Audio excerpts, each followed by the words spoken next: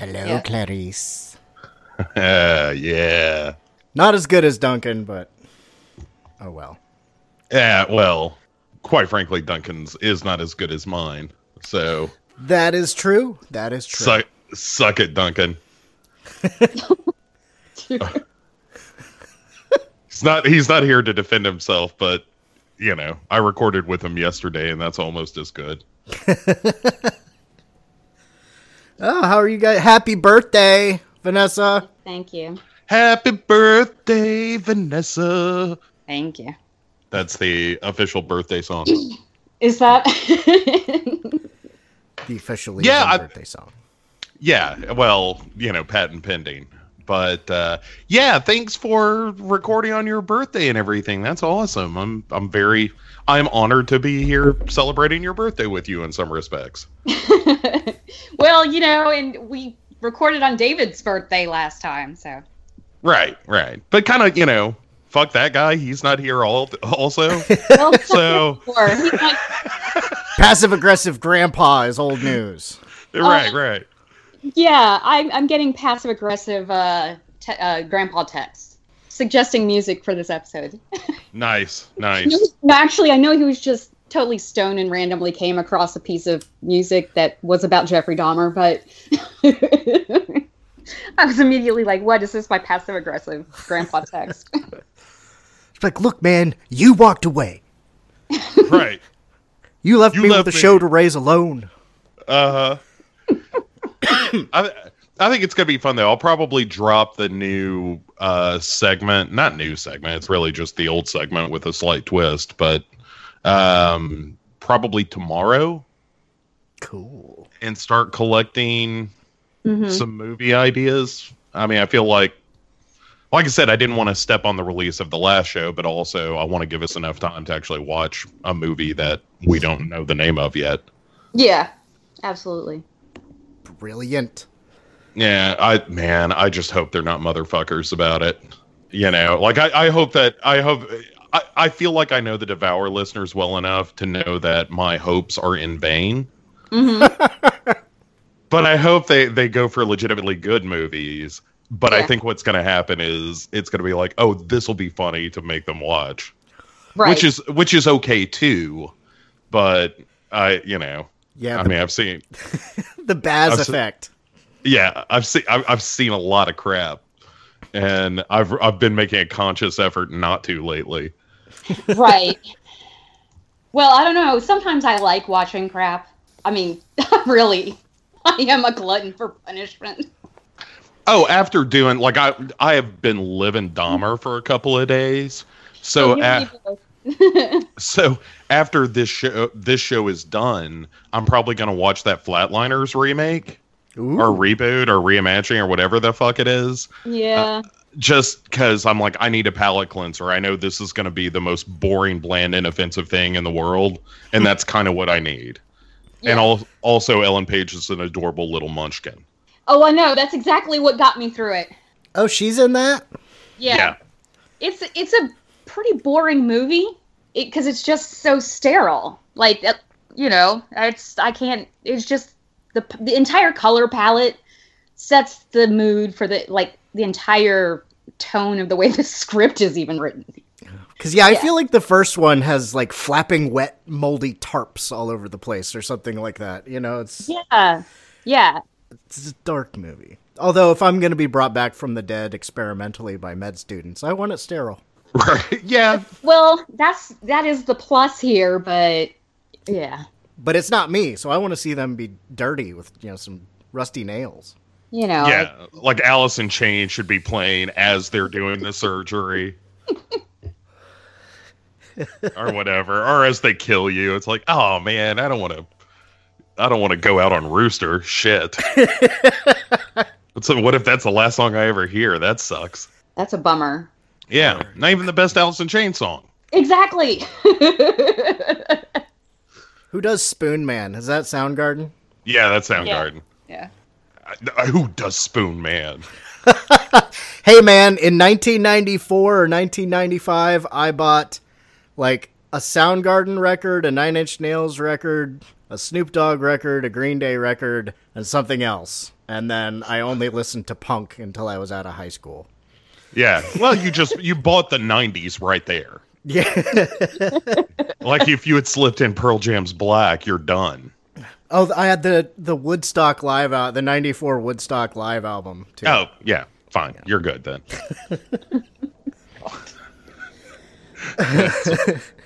It's my time period. I am the shitty music I listen to and still love. It's that stuff.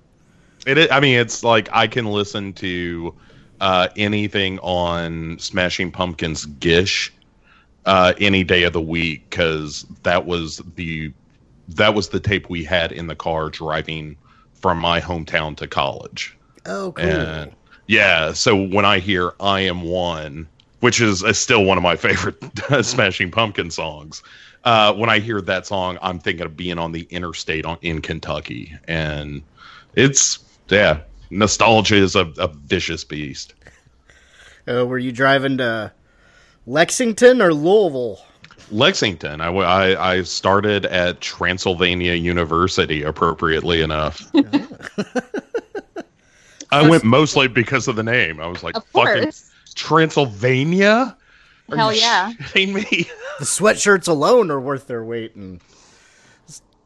Yeah, it turned out it was a really nice school, but way more expensive than I needed to attend. You got to pay for all those abbeys the Count is buying in America. Right. The worst part of the university actually was the fact that you could not get anywhere at night. I mean, you were just up to your asshole in wolves. Like, goddamn creatures of the night. Yeah, and they feed off horses in Kentucky. They get a lot bigger than usual. Right.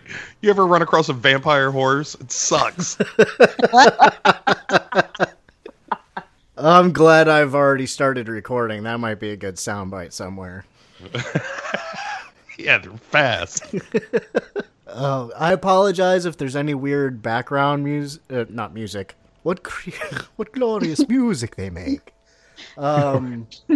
It's really fucking windy here. We don't have the snow that you East Coasters are having, but... Well, we are having the wind, but it's a little too warm, so we've had a lot more slush in the city. Ooh. But that sounds romantic. Well, it's still... I went outside. I took out the trash around 3, and we probably had 3-4 inches at that point. But it was kind of slushy, and the temperature's dropping, so it's all going to be ice, and it's going to be really shitty. And it's supposed to continue through the night, but I think we're going to have more ice than actual snow, which I'd rather have snow, honestly. Oh, sure. Yeah. Well, because snow, you can actually walk around. Right. That's what I hated about living in Cincinnati, is that you got more ice than snow. And so many fucking hills in that place. Yeah, do you want to know how many dents I got on the bumper of my car that first winter I spent there trying to parallel park? And yeah, on those hills in ice. Yeah, it was lovely. The kind of weather that would make you grow up to kill and eat 17 people. Yeah. Although he was from northern Ohio. Yeah. It's been weird going through, I read the book first, then watched the movie, and then kind of did the deep dive on... Well, hold on a minute before you start talking. Do we want to actually officially start recording? Oh, maybe we should. Yeah, we don't want to miss any of the gold. Because I went on a deep dive as well. So. Sweet, I'm just going to sit back and make jokes.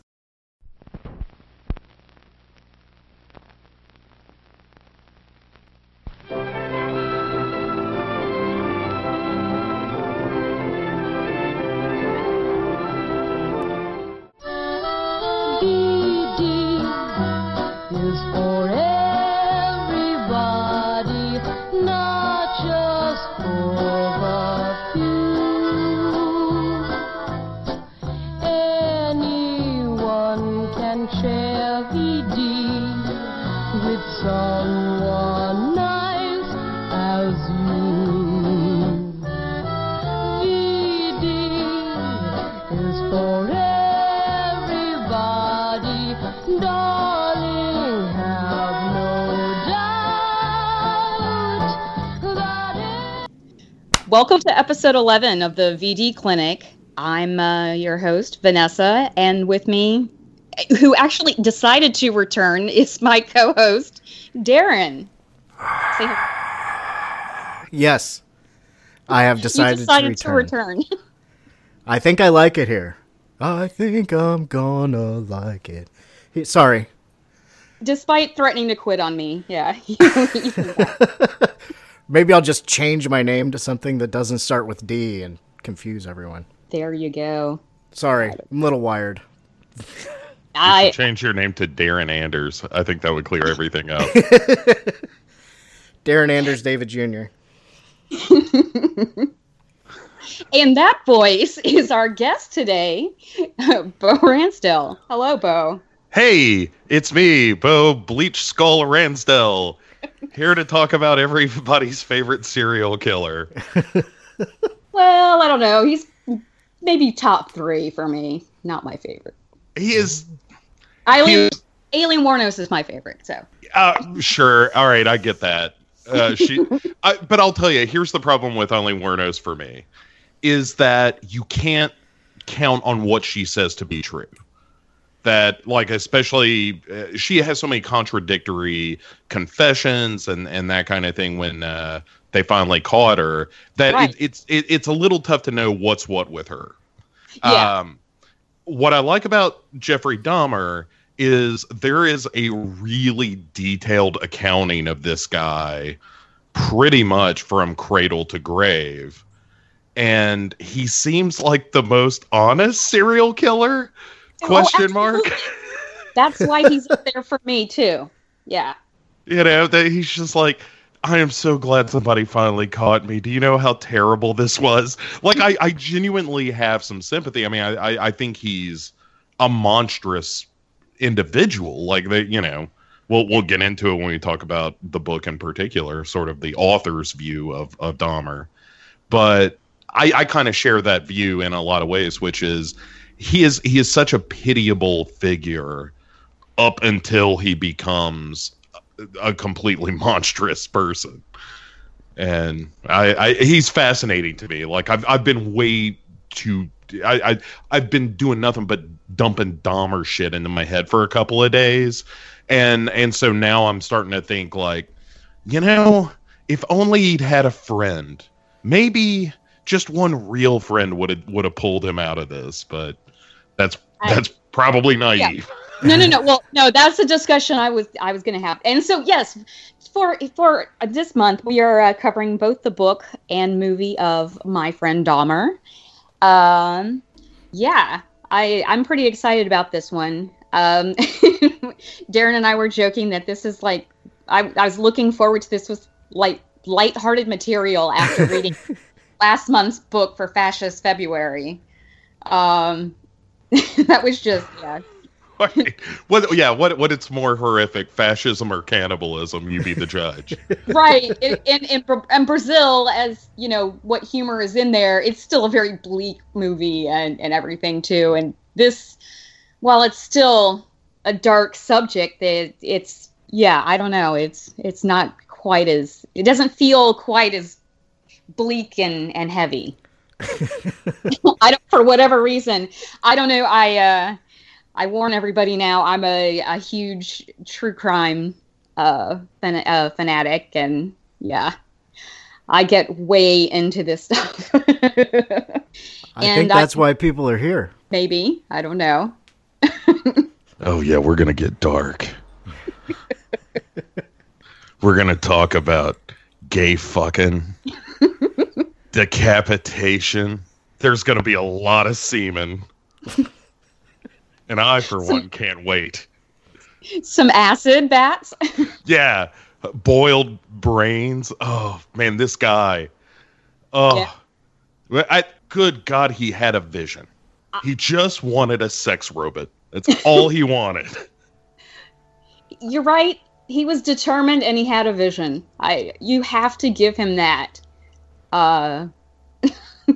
Well, he's not like what's his name, like Carl Panzram, somebody like that's just an evil motherfucker riding the rails and just murdering wantonly. Like Dahmer wasn't wasn't at heart a killer. That's what he did, but it was to get to the fucking.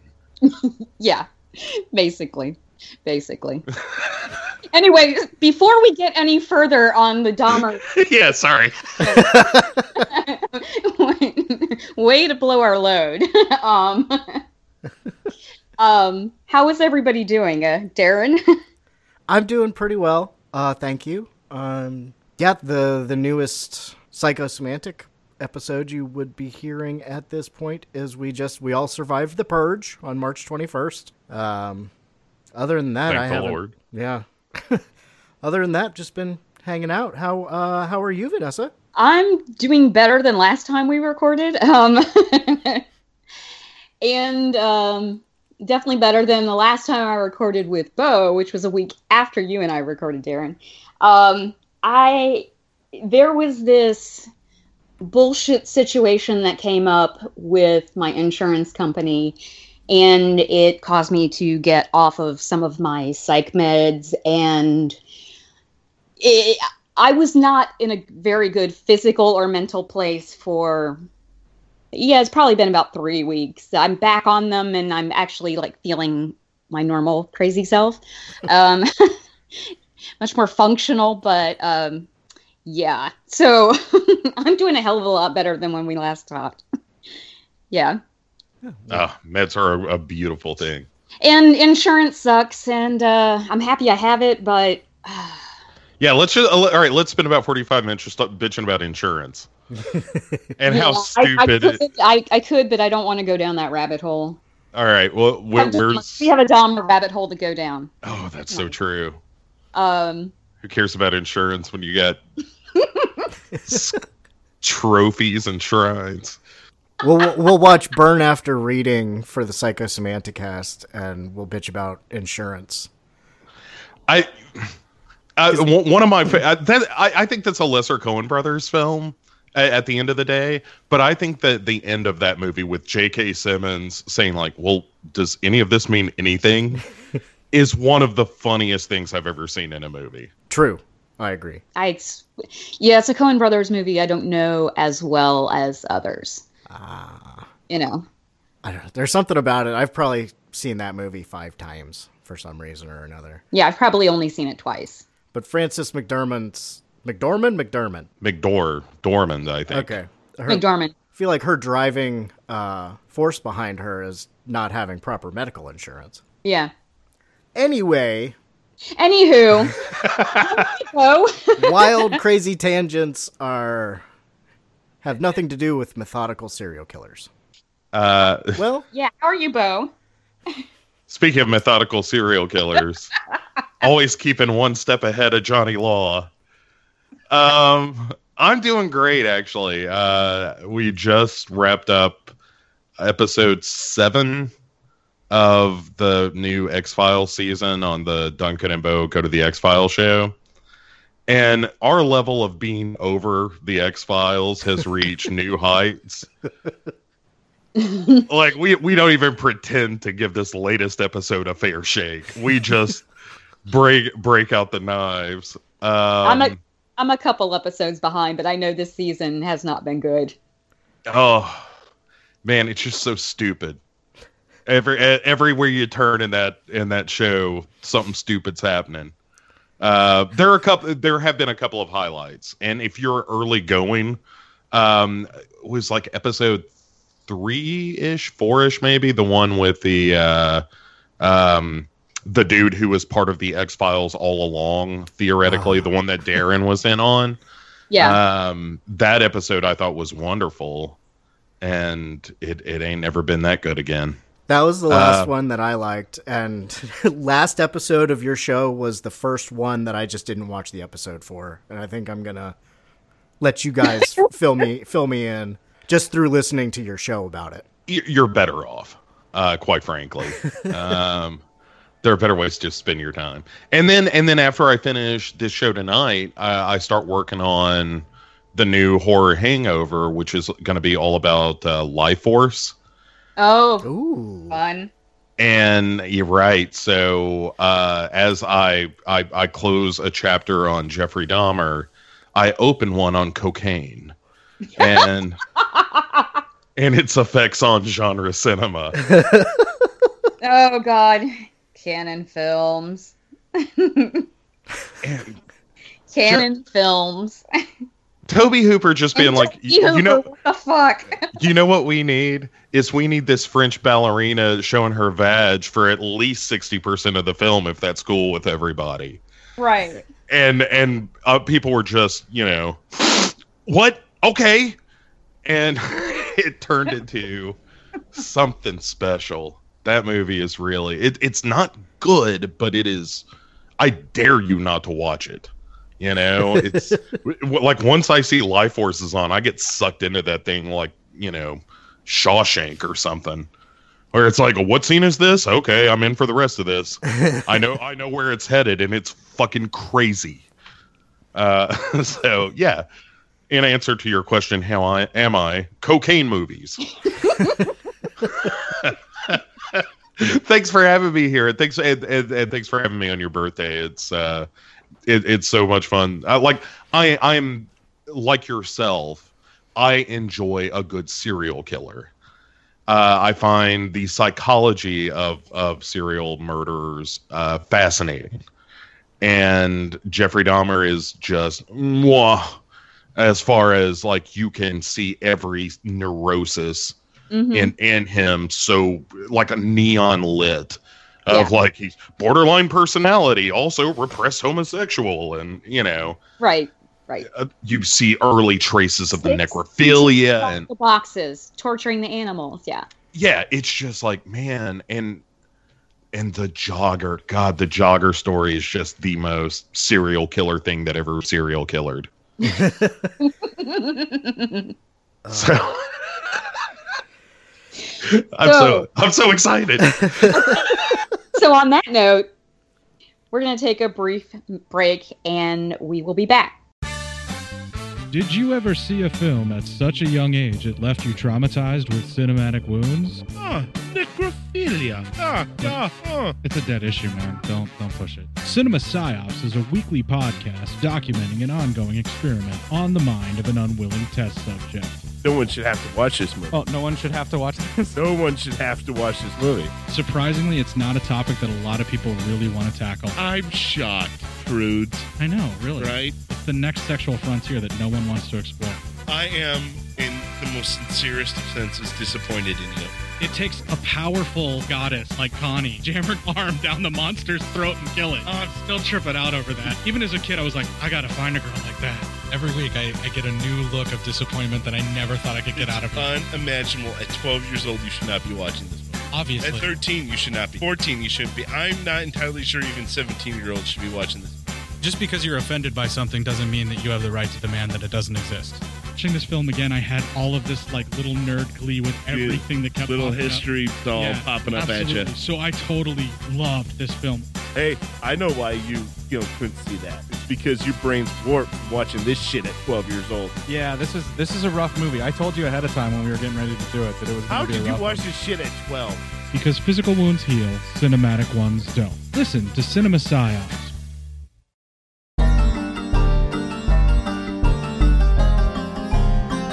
And now, another episode of Quarantine Theatre.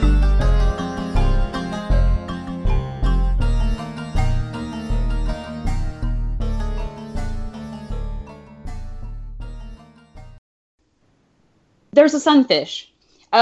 Whatever we catch, we got to throw back. Yeah. You guys hear Victor Kramer's mom called him masturbating with a vacuum? What? Yeah. God, is he all right?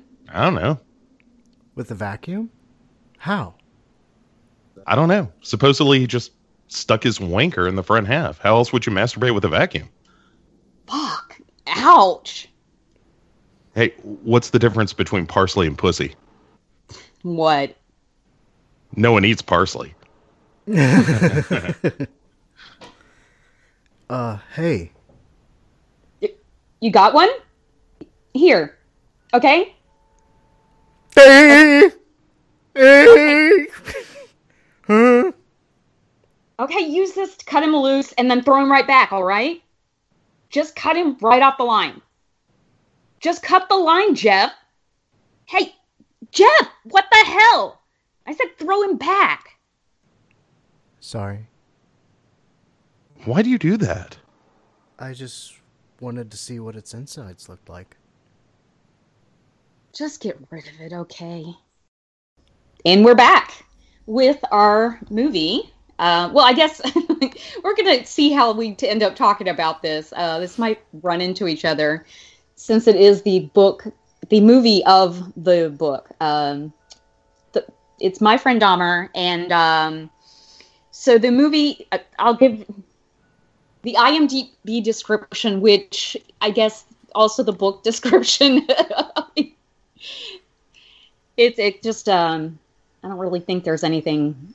I mean, the IMDb description gives it as a young Jeffrey Dahmer struggles to belong in high school, but I think that's such an oversimplification of what this is. Anyway, it's My Friend Dahmer, based on the graphic novel of the same name by John Derf Backendurf. The director is Mark Myers, and it's starring. Sorry, I am so just. I was not prepared today for whatever reason. I was going to ask Darren to do this, but I ended up not. Okay, well, I have it ready in case you need any of that information. Yeah, no, and how could you forget Disney heartthrob Ross Lynch?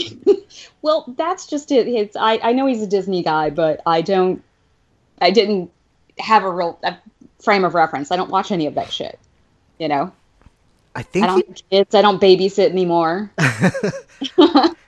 I don't know what he was from, but I saw an interview when they were promoting the movie, and he said something about, I thought it was a cool idea, but also I really like the idea of seeing headlines say, like, Disney kid plays serial killer. And that's how I found out about who was playing him. Although I was following it kind of from inception, because I'm friends with Derf on Facebook, and he's friends with one of my friends' dads. So I've been following them, and I'm glad. Well, I've been promoting this movie ever since I found out about it, and well before I ever saw it. And so far, nobody said, "Why the fuck did you make me watch that?" I guess we'll find out. But you guys are kind of excited, so yeah. I mean, it's basically Derf was a high school classmate friend. I mean, I don't think Dahmer never had super close friends, but this is as close of a friend as he seemed to have gotten. Yeah, you know, I think it's just about them, you know, in their relationship in high school, and it stops basically at the time of Dahmer's first murder. And I mean, they've done movies and other things, you know, covering the Dahmer killings, but they haven't really explored anything before that until this. I mean, not that, you know, it's and it's really what I like about the movie is that I think it does a pretty good job in showing the dichotomy of Dahmer's nature, which is this kid who's struggling just like any kid would in high school, of just trying to figure out who you are and what you're into and all that stuff. And his home life is just a nightmare. And there were elements of it I could relate to in ways that were uncomfortable at times. But I kind of grew up in a situation where I couldn't have people over to my house. And the scenes where, you know, Jeff tries to invite kids over, like his friends over, and they get this glimpse of his home life that makes them very uncomfortable, or he's just trying to hide it from them. All of that stuff kind of, you know, it rung a bell for me in a way, like I said, that maybe is more uncomfortable than I'd like to admit. And I think the movie does a nice job of presenting him at first as just kind of this weird kid with a broken home life, but also doesn't shy away from these early obsessions he has with like dead animals and stuff like that.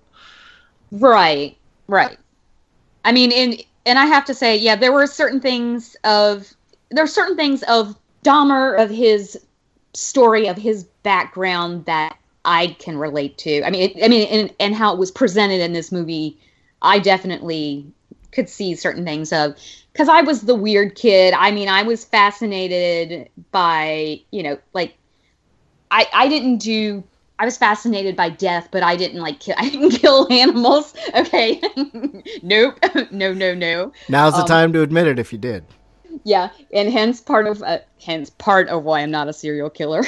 One of many reasons. But, my father was a scientist, an entomologist specifically. I mean, so I'd spent all this time with his microscope, but I was just looking at insects mostly. I mean, that's if, I'd squash animal, those were the animal killings I did, with just kill some roaches and beetles, that's normal kid stuff. You know what I mean? Sure. It's when you put them on trial first that it becomes a problem.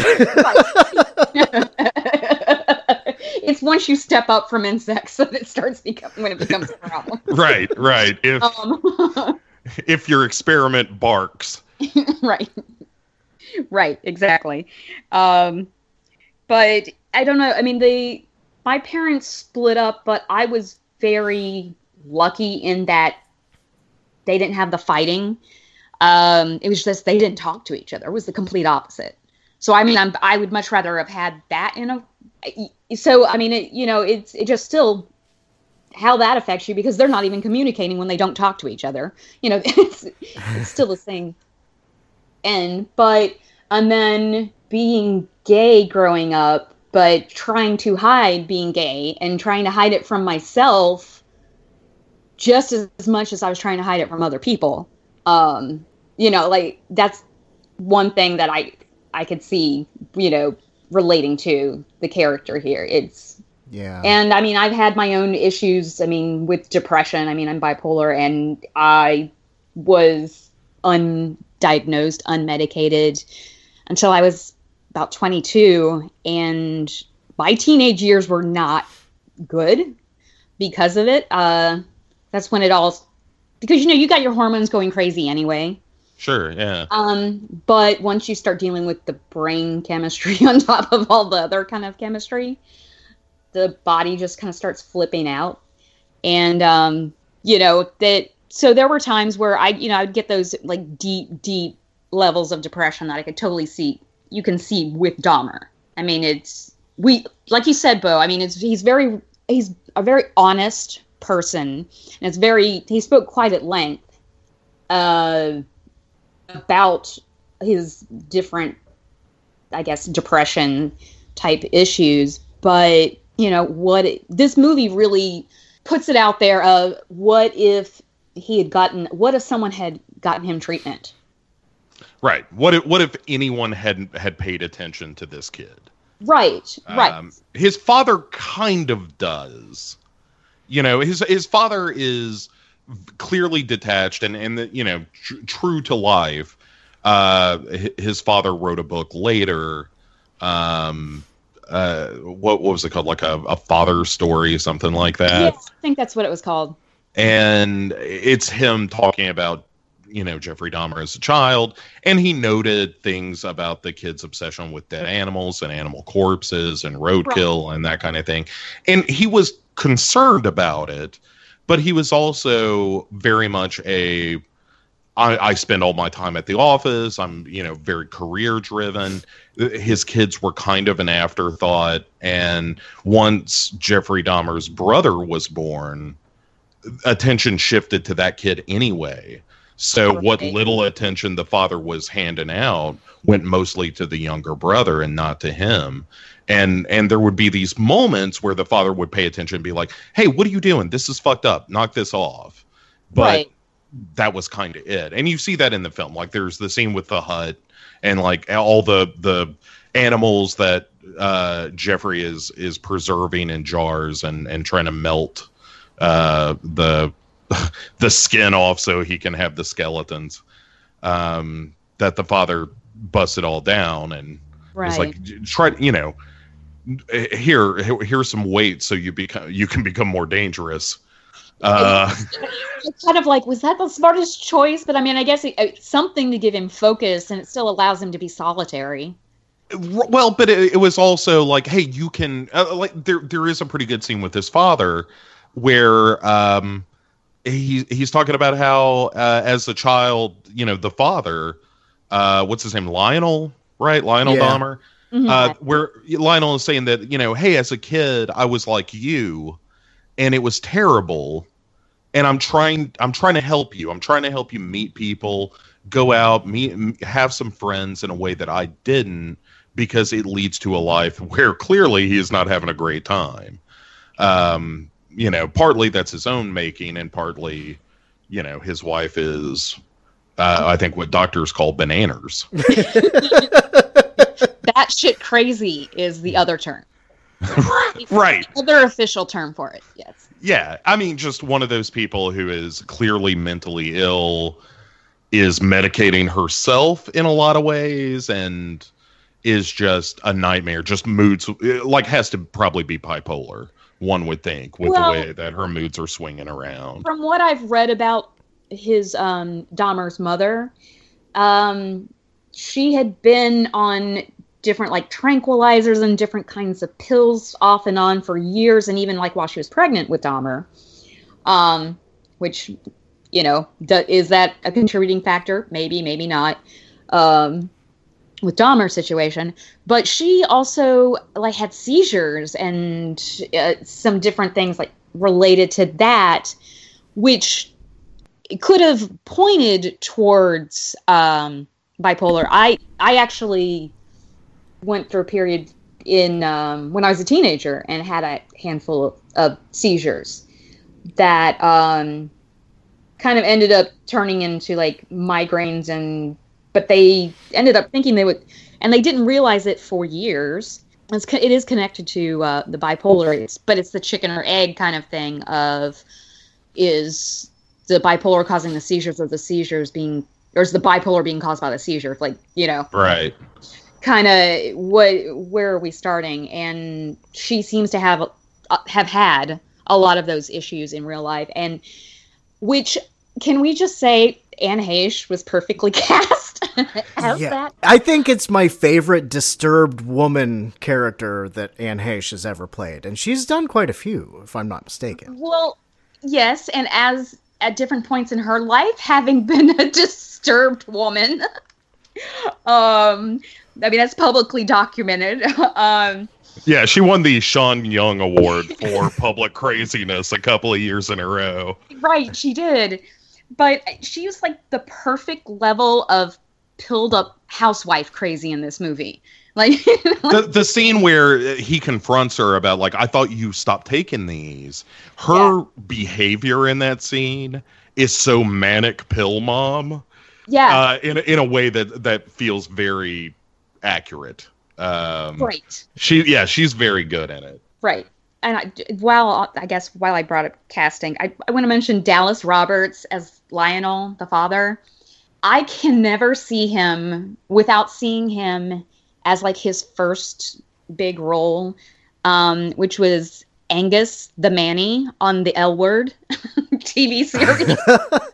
Was he on that? Yeah, his character dated Pam Grier. Yeah. Oh wow. Yeah. Wish I could have been on the L Word. Right? Yeah, but he was the male nanny, or the Manny, they called him. The first thing I saw him in was Walk the Line, I think. Okay, yeah. I'll tell you, yeah. If they ever remade Teen Wolf, he gets the part of the dad. Oh yeah. Yeah. Yeah. But I continually see him as that super duper nice guy that he, like, doormat nice guy, that he wasn't that one character early in his career, even though he's like played serial killers and different things. And I mean, there were like a few episodes. He had a multi-episode plot on Law and Order SVU where he played a serial killer. I just couldn't take him seriously. he wasn't like, his acting wasn't bad, but I still, for whatever reason, he's so well, I guess, stuck in my head like that as the nice guy, whatever, the doormat. I mean, that goes to the power of his performance, I guess. Right. I'm trying to remember. I just watched Mayhem the last month or so. Who was he in that? I saw him listed at least as having been in Mayhem. Mayhem is one of those movies that I know a lot of people liked it a lot more than me. I thought it was okay, but the details of that movie are quickly flying away. Yeah, it's like a video game, sort of. I thought maybe it's because I saw it first. Belko Experiment landed a little better with me. Oh yeah, for sure. I like that quite a bit. And anyway, sorry, I'm derailing us again. Yeah, no, derail away because one of us is going to do it. It's bound.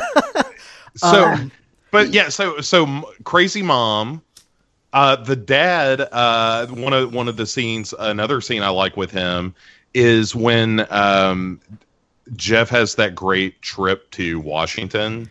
Yeah. And where, like, when he gets in the car, like, his dad's picking him up as the bus returns from the trip. And when he gets in the car, his dad says, well, how was the trip? And he says very genuinely, like, it was great. And because he had this moment where he actually fit in, he did something surprising that everyone kind of admired him for. And as soon as you see the smile on his face of some sort of social acceptance, his dad just uppercuts him with this bullshit. Like, it's one of those things that I think everyone's done a little bit of, whether they like to admit it or not, where you paint yourself as doing the right thing, even though you're doing the most cowardly, shitty thing possible. Where he's like, look, I went ahead and moved out of out of the house. Your mom and I have been having trouble. And I did it while you were gone because I just thought that would be better, which just means I was too much of a coward to look you in the eye and say, I'm moving out of the house. And I'm divorcing your mom, yeah. And I'm no longer the one sane person in that house that's not a child is now gone. Right. And so let the games begin. And you're left with crazy pants. That's just the first moment. Oh, sorry. No, I said that's like just you, Dahmer. Like just you, Jeffrey. You're on your own. You got crazy. You're the crazy pants man of the house now. Deal with it. That was the first part, I think, where I identified a little bit with Dahmer, because I was always a quiet kid, but anyway. I never really felt too much like an outsider. I always had a couple friends on the outside, but my parents took us to Disney World, and the day after we got back was when they Told us they were getting a divorce. Nice. It's terrible. Let me ask you a question, and you can decline to answer on the grounds that this is far too personal a question for anyone to ask. I brought it up, so I'll probably answer it. So, what did they know they were getting a divorce going into the trip, or was this sort of a, hey, let's take the kids to Disney, let's see if we can work things out kind of thing? And then at the end of it, they were like, fucking no, we are done. It was one last happy that caused the divorce. Huh? Right. Yeah. No, it was I think it was even before they planned the trip, and it was basically like, okay, one last happy memory or something like that. And then we'll tell the kids. Yeah. I mean, good on them. That's not a terrible way to go about that. Like, no. When my parents split, there was no like, you know what? Do you feel better just now that we've decided this? I do too. Let's go to Disney. Like with my folks, it was like, fucking, we are throwing the shit in the car and getting the fuck out of there. There is no planning. There's no deep discussion. We are fucking, taking the midnight train to Georgia. Yeah, it was really amicable, but I remember the jolt of like, Disneyland, divorce. Sure. Yeah, right. But yeah, I was lucky there. in that sort of situation, I think it's kind of better that you don't see it coming, because if you do see it coming, it should have happened earlier. Absolutely. Like, yeah, when the divorce happened in our household, it was like, fucking finally, maybe we'll get some sleep around here. Jesus Christ, everybody. Let's take a 5. Well, my house was crickets. It was used to not hearing anything. I'm glad that we can represent all perspectives here, though each of us has a little Dahmer in us. Like, I had the loud shouting, and also a bit of the geographical isolation. Like, we lived in a suburb that never got fully developed, kind of one of the tract housing sort of things that they kind of gave up on at a certain point. Okay. And it's a lot like Bath, Ohio, man. Yeah, where Dahmer grew up. Yes. Yeah. Right. That's where I was headed. Thank you for pulling me back to the earth. It was that, yeah. So like I was in one of those neighborhoods where there weren't a lot of other kids. And, he was sort of in that same boat he lived close to them, but it was kind of up this hill that no one wanted to go up because you couldn't bike or skate back down. So it was just a pain in the ass to get to his house if you didn't have a car. And so he was sort of involuntarily geographically isolated, as well as, psychologically, because he had all this crazy shit going on in his head that he couldn't really talk to anybody about. There was no one in his life to sit down and be like, look, I'm having have you guys seen that jogger? Yeah. I have a lot. And it's something I should talk about with somebody. I've had a lot of thoughts about that jogger. Which, speaking of the jogger, in the movie, he's played by Vincent Kartheiser. I barely recognized him. I mean, with underneath that beard, he played the slimy guy Pete on Mad Men. Oh, wow! I didn't even recognize him. Yeah, that beard totally threw me off. Yeah. Wow. And it might be worth noting that character is much more fleshed out in the film. In the book, right? It's just he's a random dude, and in the film, is it Durf's doctor? Yeah, it's a couple of the kids' doctors, I think. Right, and maybe they Mike. Yes, so. Mike. It's Mike. And he makes the comment about how, like, oh yeah, he touches my balls and I got a cough, and Dahmer is like, oh really? Yeah, kind of. And so schedules, and this never happens in the book, or at least not my memory of it, but he schedules an appointment with this doctor, this jogger, and clearly gets a boner during the touching my balls part of the exam, which I think is kind of bullshit. Because the whole thing with Dahmer was that he couldn't get it up unless the thing was dead. He was diagnosed as a primary necrophiliac. And so it was it's kind of a weird, awkward scene. And the performance of Vincent Kartheiser, when he sees the boner, is just like, oh, I see what's going on here. I bid you good day, sir. Kind of shuts it down.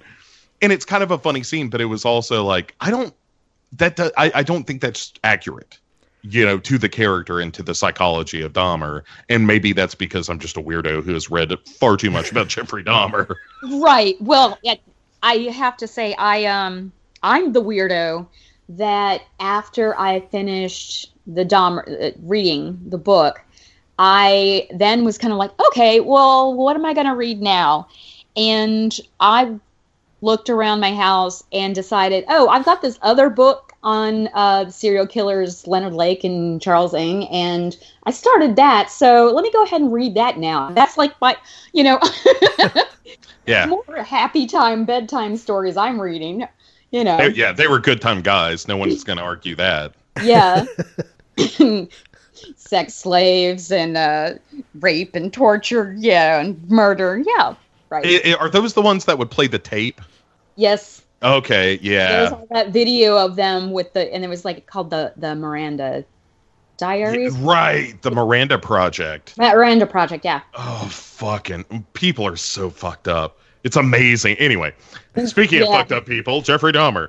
Yeah. Anyway, we'll do those crazy fuckers another day. Yeah, when they right? make that movie. Shit. But the doctor's appointment awkward erection scene was probably the first gripe that really stood out to me in watching the movie. It was like, I think everybody... No, wait. Vanessa, you saw the movie, then read the book? Yes. Okay. And Durf, you read the book and then you watched the movie? Durf did indeed. Oh, sorry. I know. No, it's a real compliment that I live that character so much for you. You did it that so I well. embodied Durf, Beck and Durf. Durf Bo Durf. Bo Durf Bo. You honor me, sir. Yeah. And yeah, I read the book back in college because there's Jeffrey Dahmer grew up here. I was in the college where Dahmer went for a while before he dropped out. So it was probably a given that my friend Dahmer would be assigned in a nonfiction comic books class that a senior in college would take for an English credit. Sure. Nice. I'm impressed that that's an English course. Yeah, it was sweet. It was like a 500 level, I think. And it was My Friend Dahmer, Mouse, Pride of Baghdad, Safe Area Garagda, Fun Home, and maybe one or two others. But yeah, I've been a big fan of the book. I suggested we do this, and I give people the book for presents. I sent Duncan a copy of the book like 2 years ago. I don't know if he ever read it. He's not really a comics guy. We talked about it yesterday, as a matter of fact. He has read it and enjoyed it quite a bit. Oh, cool. And shame on him for not having said so himself. He probably forgot.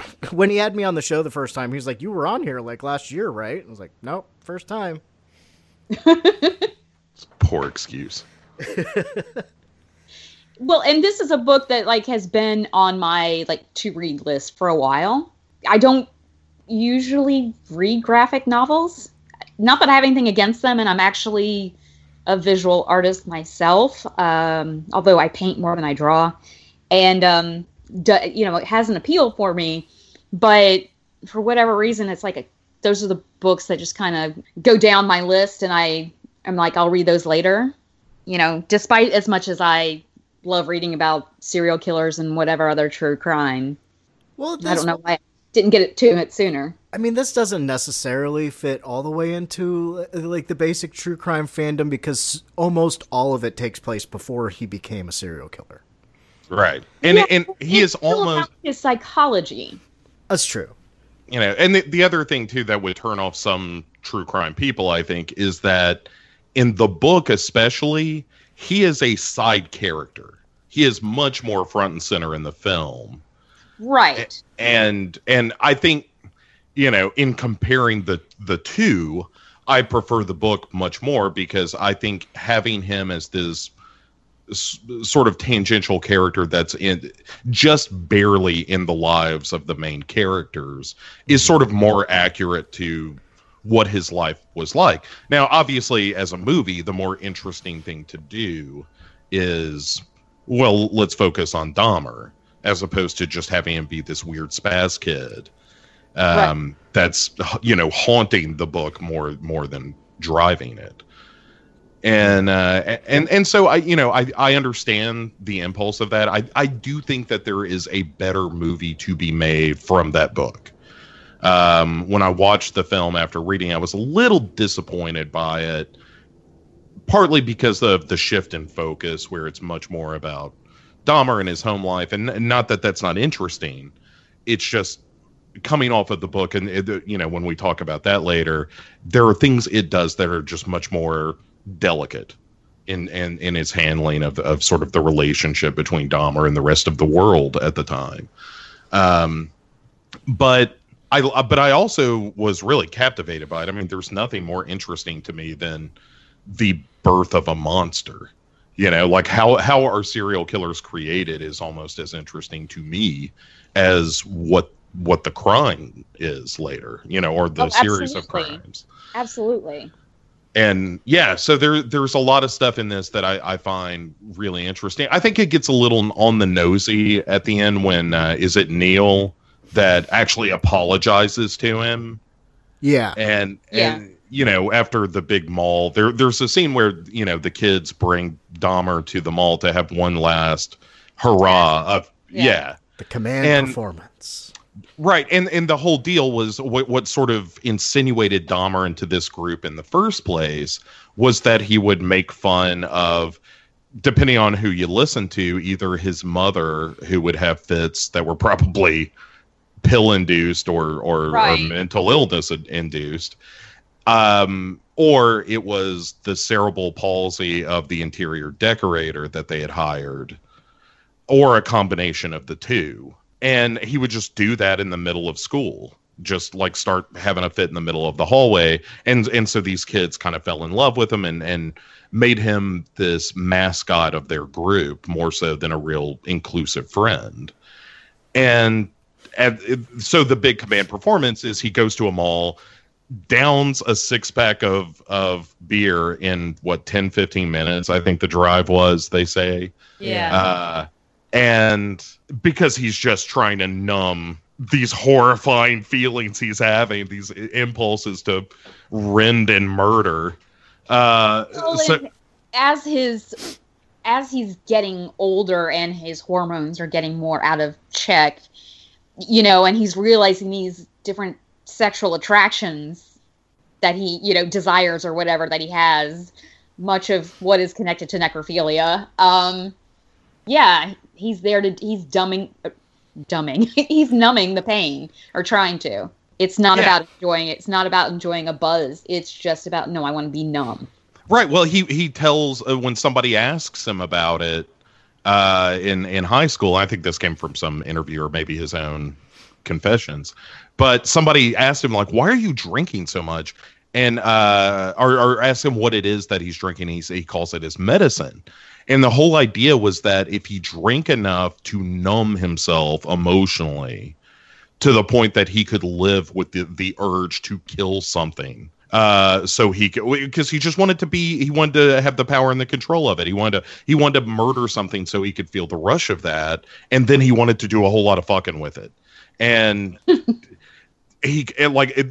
imagine being a teenage boy and realizing that the only way you're busting a nut when you're jerking off 8-9 times a day like you do in high school, you're thinking of this fetal pig that you stole from the biology room and what its guts look like. That's the only thing that's making you pop. And, you know, like, yes, you've got a hard-on for the jogger that you see every day, but you can't come until you think of him dead. And that's a problem. So he is drinking his ass off to try to stamp that down. And they take him to a mall where he just totally spazzes out. And in the course of the film, you see this kind of self-awareness of how he's being used as a clown. And also this expression of the monster that he's becoming, which is a pretty good scene. Again, I'm not sure how accurate it is. It sounds like the real life equivalent was he did this stuff, he went to the mall, he spazzed out, and eventually everyone just got tired of following him around and left. Yeah. And this is a little more dramatic, as it should be. It's a movie, for God's sake. But you know, it works well enough, but there's also part of me that bristles at it because I know enough about the real thing that I want it to be the real thing. Agreed. No, that's where you have to, where these kind of things always end up is that, okay, what's going to be what's going to make a more compelling story, you know, visually and just on screen, because on the written page, it's something totally different. The way you can portray psychology is different. You know, there are just certain things that don't translate to the screen, or for whatever reason you want to make something more dramatic, set whatever tone. Yeah. Well, another thing that the movie never addresses that is something that Derf Backderf does in the book very pointedly is the fact that their whole relationship was built around the fact that they thought Jeffrey Dahmer's impression of a handicapped dude and or his mother was hilarious. Right. And, watching that through today's eyes, it's like, well, that's terrible. I mean, I was also a teenager in the 80s, so I certainly am no angel when it comes to shit like that. This was happening in the 70s. Right. It's a different time and all that kind of thing. But even, again, what the book can offer that the film cannot is Derf himself looking back at that and saying, that was indefensible. Like, we were just terrible kids. We were kind of mean, and we all feel bad about it now, but also we were stupid kids who could be kind of cruel, and that Jeffrey Dahmer's sense of humor itself was kind of cruel. Right. And that's something that the film also, I don't think, makes very clear, is that yes, he was weird, he was an outcast, people were ignoring all these warning signs, but also there was an underlying cruelty to the way that Jeffrey Dahmer treated people as well. I don't know that's really the focus here, because it really is about trying to make him a little bit more sympathetic, and I think he's a character worthy of some sympathy, but also he seemed to be pretty fucking mean. So, what with murdering 17 people at all? Yeah, well, that thing. Yeah. Well, do you think? Because in the book, like you were saying, it pointed that out a little bit more, and there's that one scene where somebody fell and hurt themselves, and Dahmer thought it was hilarious, and that was one of the times that everybody was like, "Well, he's really weird." Do you think that was sort of trying to be represented in the movie with his friend that wanted to go see? What was the musician that Neil Sedaka? Neil Sedaka. Right. I got the Neil Sedaka tickets and the bully dickhead kids. Yeah, that character seemed a little ill-defined in the film. Clearly it was this sort of like, oh, maybe there's this other kid who is also gay, that if like Dahmer were to take a step towards that, maybe like there would be someone for him to kind of hang on to, but also the kid wasn't dead, and that was a problem. As far as the sex part of it went. I mean, that seems like the sort of thing that wouldn't have a lot of wiggle room, ultimately. Yeah, and it's a horrifying curse if you think about it, and that's the game I like to play when I read far too much about serial killers. Is what is the thing that drives them, right? Like for Dahmer, it was just like, I can't ever have a sexual release unless there are these very specific circumstances, and the bar gets higher all the time.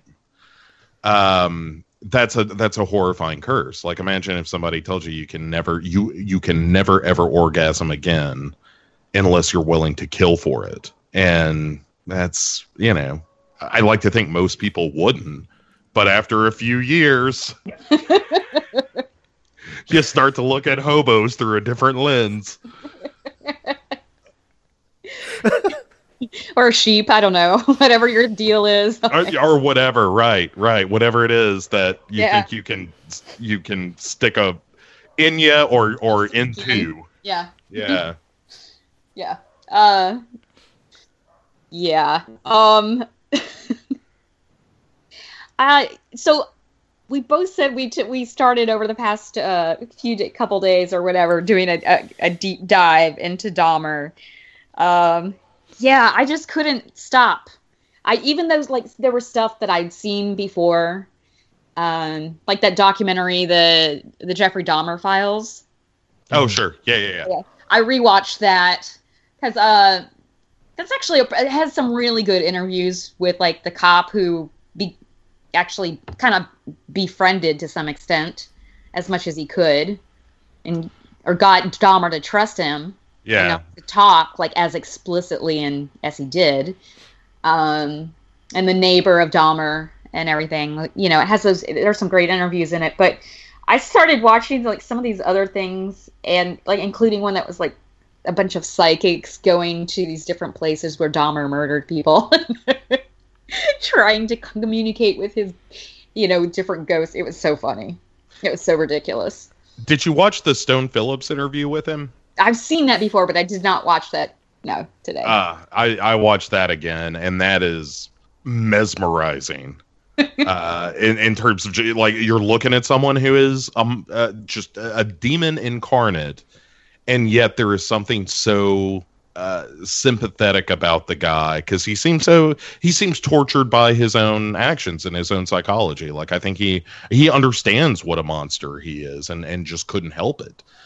There is an element to his capture even that there is a sense of like, thank God this is over, even for him, not to mention the, 16 non-hitchhikers that he murdered, and poured acid into their brains and all kinds of crazy shit.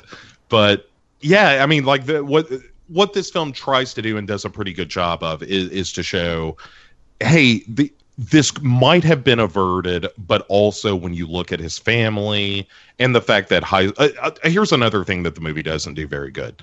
And another thing, goddammit, is that one of the other elements of his social isolation at the school was that they had just combined 2 schools in the district. So there was this enormous overcrowding at the high school he attended, which pushed him further into anonymity. Because I mean, it was way easier to get lost in the crowd, and maybe that's why he started doing the hallway fits, is just to have somebody look at him for once. Goddammit, Yeah, I mean, how long did it take before anybody in charge figured out that he wasn't in every club in the yearbook? They'd already taken all the pictures. Exactly. So it's just like extra background.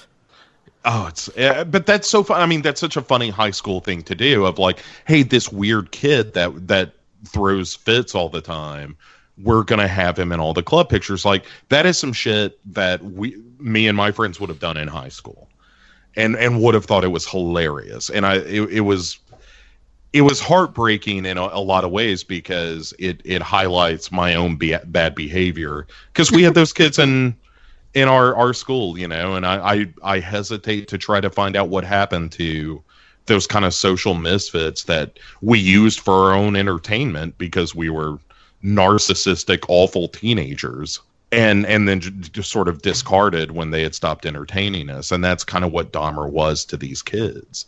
As soon as he became weird and they all understood that he might be a little bit dangerous, they fucking kicked him out. I mean, there was no hesitation of like, well, we should really do something to help our friend. It was just no, we got to cut this dude loose. There is something off about him, if not.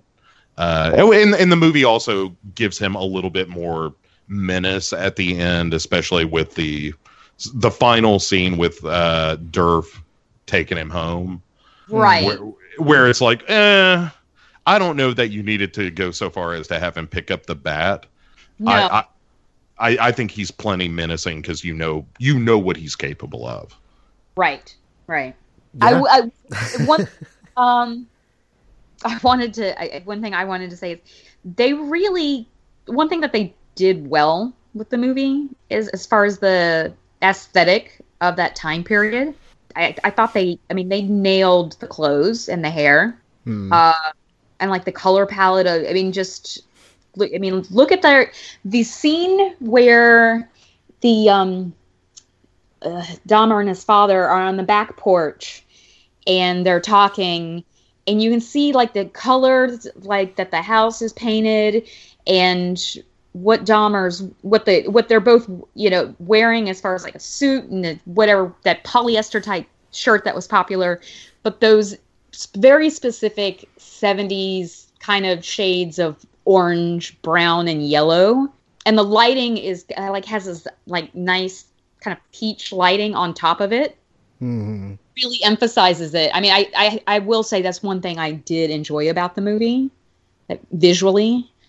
Yeah, But and the director said that he went through hours and hours of old 70s footage because he wanted it to be the yellow-brown 70s, not disco 70s. yeah. And Well, he and said the even- production department was really, really good at finding that right stuff. No, they were good with that because, like, if you look at the prom scene, in particular, it's not disco prom, but it's got a lot of those fashions that I like to call Little House on the Prairie. Like those styles of clothing, that's one of the worst aspects of the 70s to me. Why did something from the Little House on the Prairie era of, 1800s, why was it popular? I don't get it. Yeah. Probably not flattering. Probably worth noting they shot the movie in Dahmer's real house. Like the real life Dahmer home is featured in the film, and it is 70s as shit. It's the sliding glass doors and shag carpeting and wood paneled walls, and it brought back a lot of memories. Yeah. Especially the murder. I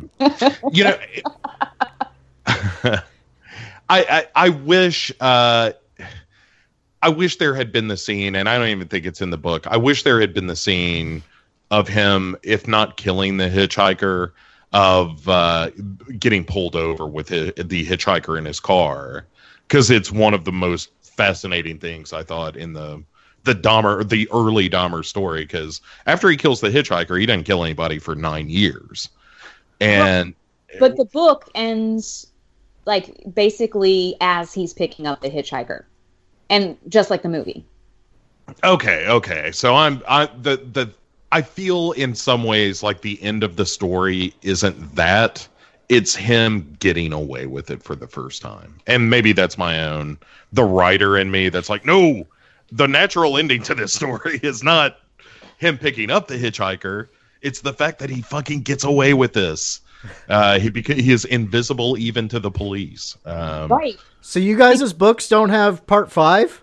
Sorry to interrupt, but part 4 ends with him picking up the hitchhiker, and then there's part 5, Fade to Black, Oh, you're which has him getting pulled over by the cops with the bags in the trunk. All right, so I'm not crazy. Yeah. Hold on a second.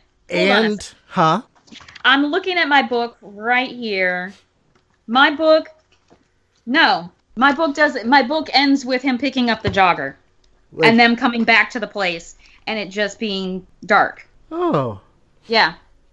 Oh, well, some shit happens. And then there is a after just like some like notes about like comparing the book to the actual events, like citations.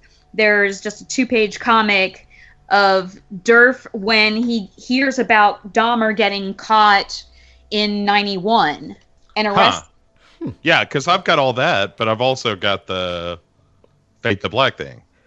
Yeah, and it's got, it was Mike that picked up Dahmer walking, not Durf, and they're telling the story of that. And what's the... Oh, wait a minute. Sorry, I had a page that's stuck together. No, yeah. There's that. No, but it still doesn't have him getting away from the cops. Oh, really? I wonder if there's some earlier version of it or something. And that was tagged on later. That's weird. Yeah, because the first one was only 24 pages long. That came out in 2001 or 2002, and then I think that's when it came out. And yeah, I don't know. This time around, I have the physical copy, but a friend of mine borrowed it and didn't give it back.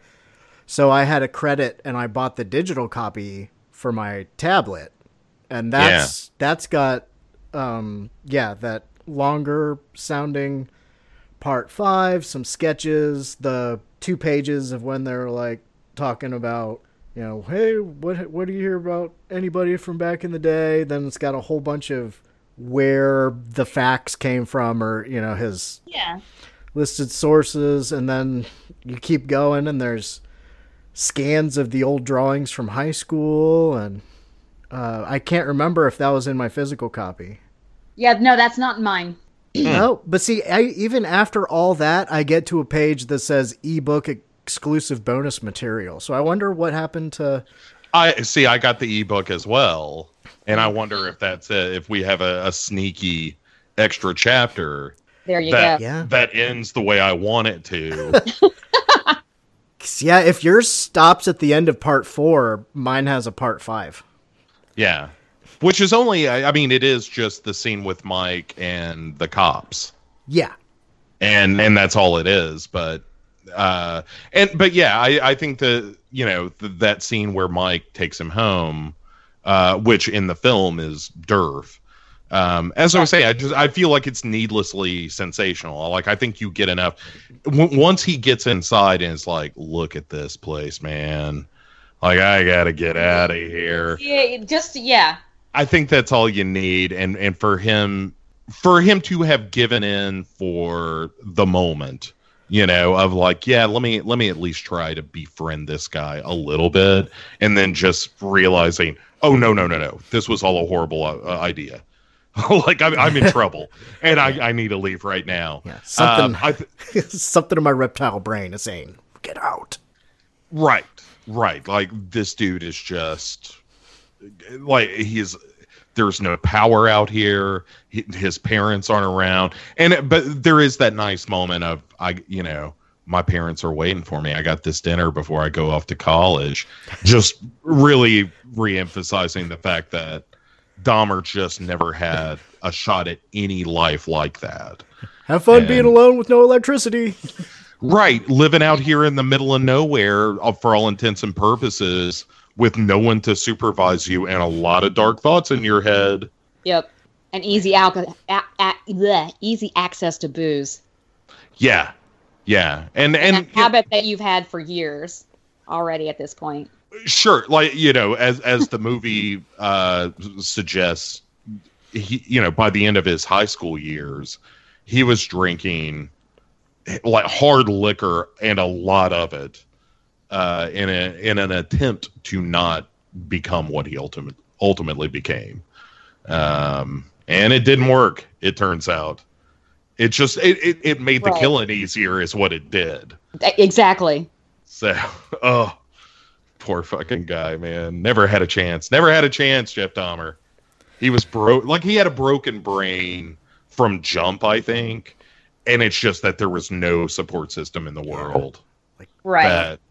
If someone had been there for him, maybe he could have been okay. But I don't know. And then there is the implication that maybe at a point in his childhood he had been sexually assaulted, although he later denied that. But there was a court record of a dude being released for assaulting a 6-year-old Jeff Dahmer. Right. So, and again, if you're doing the serial killer checklist, tick, tick, tick. Yep. Hurting animals, socially isolated, if he was molested as well, holy shit. Broken home. Yeah. If he had been hit in the head. And he had a hernia operation. That was the other thing. His father said that he had a hernia operation when he was real young, like preteen. Yeah. And his father said that he was never the same after that. So, yeah, I don't know. Hey, we got his brain in a jar somewhere to study. Yeah. It's just, that's one of the things that I liked about the book after having read it the first time. And I think every time I read it, is that it's an interesting feeling to empathize with, in any other word would be a monster, Yeah, well, but it's familiar. Yeah. Like everyone either had or was that kid in high school. Yeah. Right, or middle school or whatever. You maybe had an awkward stage where you didn't have a lot of friends or any friends, and we're like one wrong turn and you could have gone dark. Right. Some of us got therapy and medication. Some of us weren't as far gone, I know I was born with a broken brain. Yeah.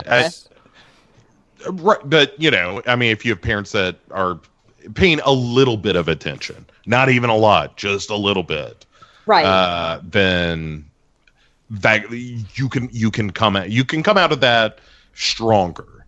And the problem for poor Jeff Dahmer here is that didn't nobody give a shit about what was going on in his head. And he said it himself in an interview, like, how do you tell someone this terrible secret about yourself that will immediately get you locked up? Like, as soon as you tell someone in authority what it is that you're thinking, they're going to put you away.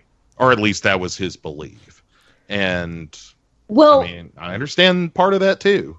Yeah, exactly. And actually, I messaged Darren the other day because one of the true crime podcasts that I listen to, which is all, like, interviews with journalists who write these books about what are true crime and different murderers, and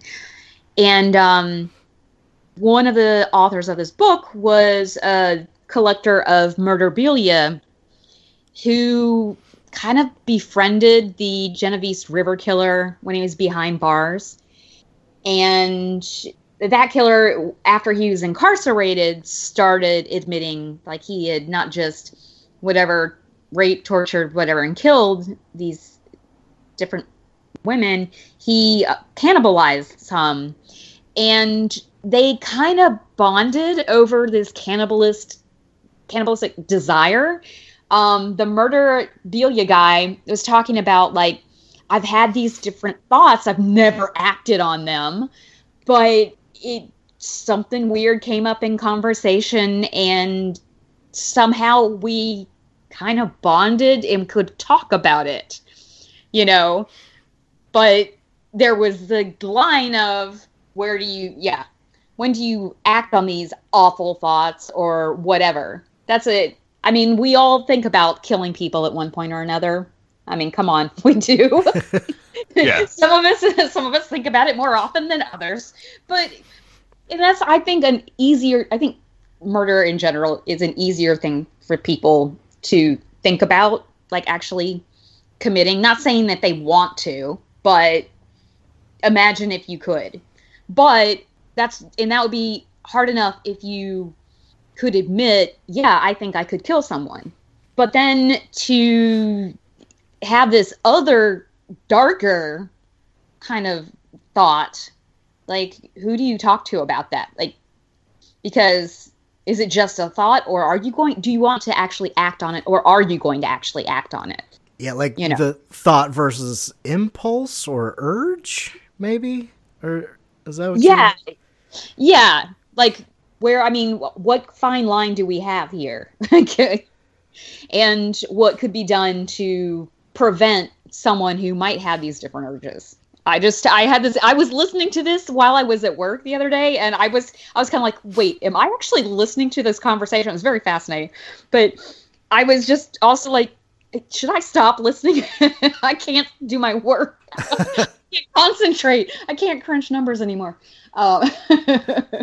Yeah, but I mean, it's an interesting question to ask of anyone to look at oneself in the mirror and not just like to examine the idea of, could I do that?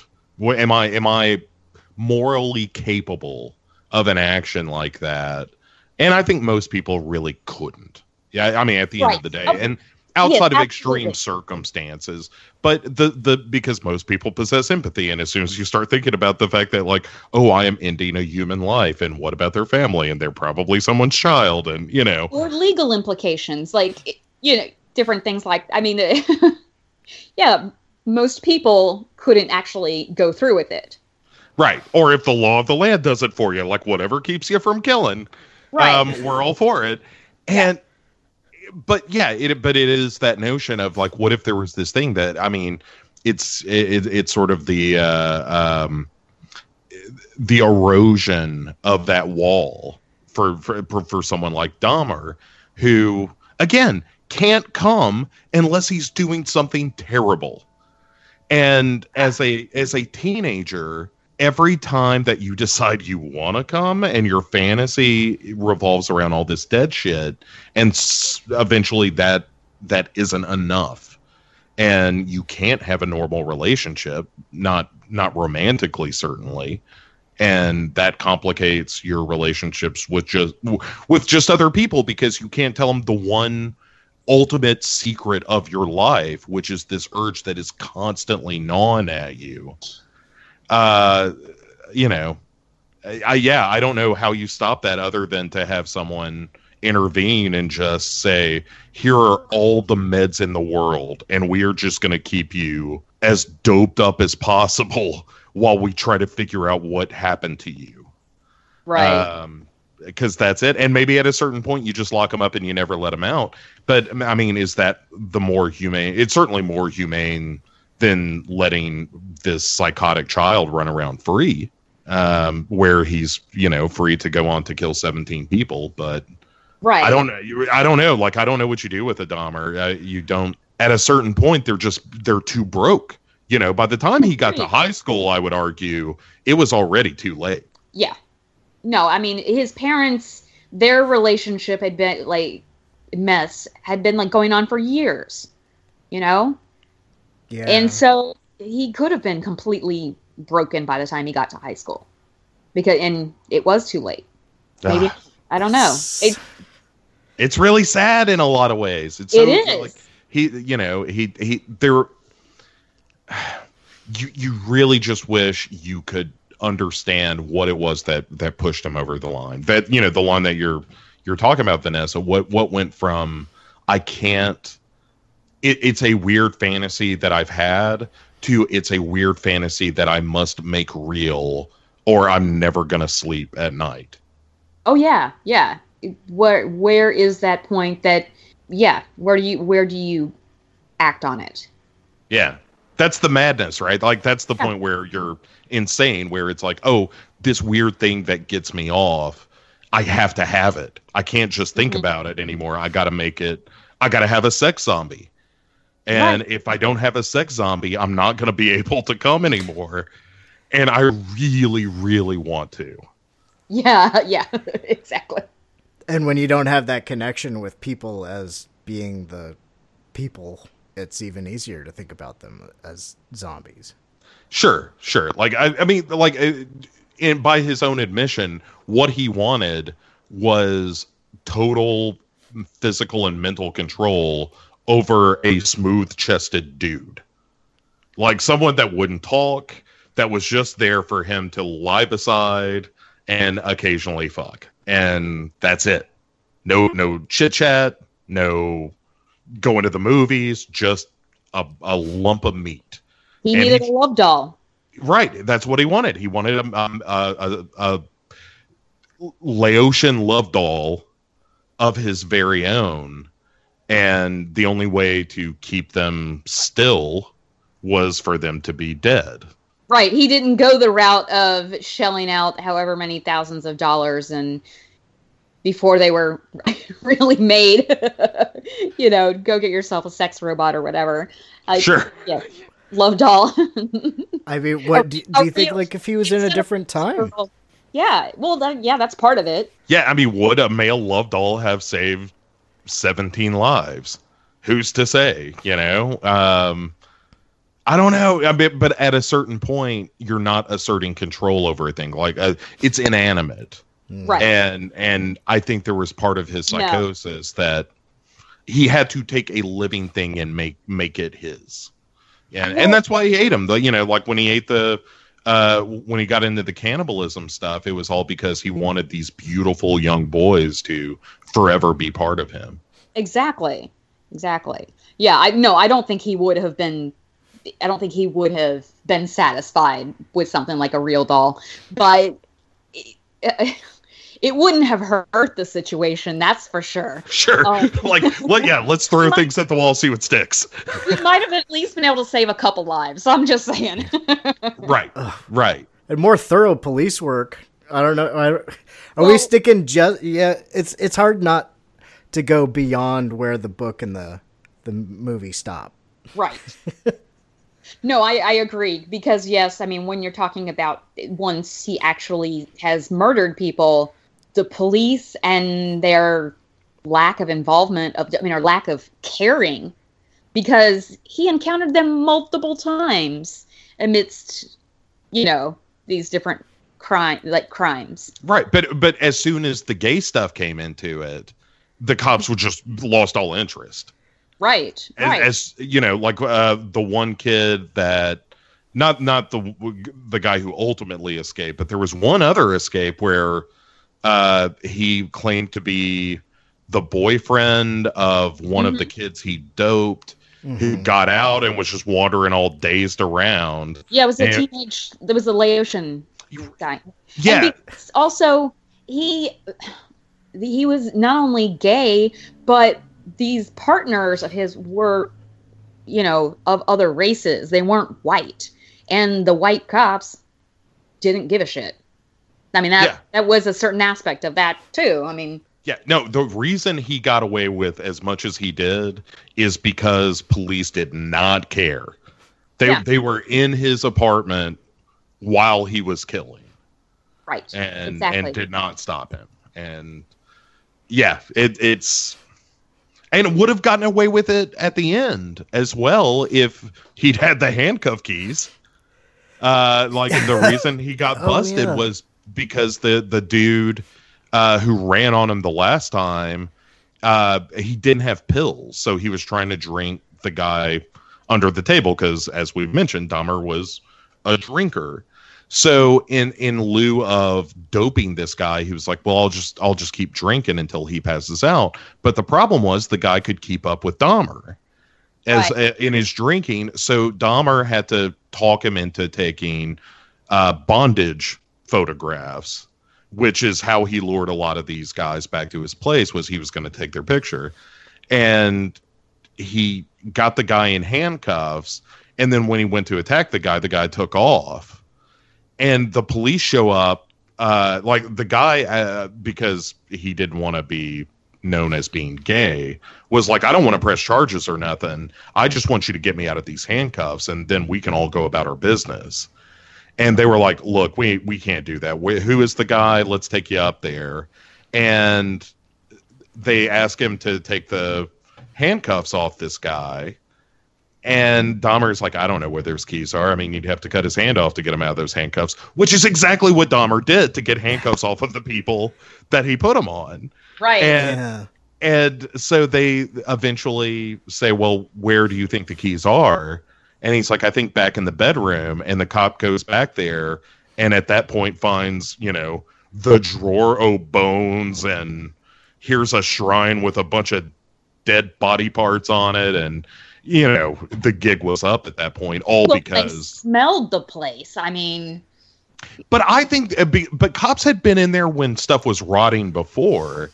I think if he had let that guy out of the cuffs, then I think he would have gone on to murder more. Yeah. I think the cops would have been like, okay, we're done here. I don't know what the fuck's going on, but I don't care. We want to get out of these two queers' apartment. Right. I think was the attitude. No, pretty much. Yeah, I think that's an early memory, because this all Jeffrey Dahmer. Well, do we want to take that last break and then come back in with the last bit of talk that you were talking about, or? Okay, yeah, let's take a quick break. We'll be back. Badasses, Boobs, and Body Counts is a weekly podcast that discusses grindhouse and exploitation cinema. Your three hosts, Mike. It's a quick. Thank you. Come again. Not racist at all. Mark. If you bend over and you have what is essentially a pubic cottontail coming out the crack of your ass, you need to do some goddamn grooming. And listener favorite, Iris. Do not have sex with that horse. Will make you question your own political correctness while laughing at theirs. Episodes drop every Sunday and can be found by searching BB and BC podcasts via Libsyn, iTunes, Stitcher, Google Play Music, and iHeartRadio. You can also listen to episodes directly from the show's website at badassesboobsandbodycounts.com. Okay, we're back. Yeah, so is there anything else we want to say about the movie? Because I think we're kind of itching towards getting about the book. Yeah. You go first, Bo. I would only say, like, I think it's a good companion piece to the book. I'm kind of glad I did it in the order I did, which is to read it and then see the film. I would kind of recommend doing it that way if you haven't seen it. I hope you have. And you should, if you're at all interested in this kind of subject matter. It's a good movie. It's just one of those cases where the book is so much better that it feels like a bit of a come down. I'm glad, actually, I saw the movie first, because I agree the book is better. And so I sometimes think I prefer that kind of situation of the better book after the good movie, or the okay movie, because then I'm pleasantly surprised by the book. Going out on top. Yeah. Well, and you invest so much more time reading a book than you do in watching a movie. Yeah. You want a book to be worth it. I tried to find it. I could not find the paper I wrote on this in college, but I was going to read some of the choice shitty parts or something like that, where I just got way above myself. Oh man, I love a good college paper. I've probably got a handful floating around for my English classes where, I mean, you don't have to shred a thing to get good compost out of these. It is cover to cover bullshit. I think I focused a lot on wait, we're talking about the movie. Sorry. Yeah, God damn it, Darren. God damn it, Darren. Sorry, that's why let's finish up talking about the movie first. So we would all recommend the movie. Is that what we're saying? Yeah, I would say, and if you can pick chronologically, I would say read the book, and if you like the book, definitely watch the movie. Or, I don't know, the movie's recommended no matter what, I would say. It's a good movie. It's just not as good as the book, like we said, and like everybody says all the time. Yeah, I don't think it would be something people would be disappointed with. Yeah.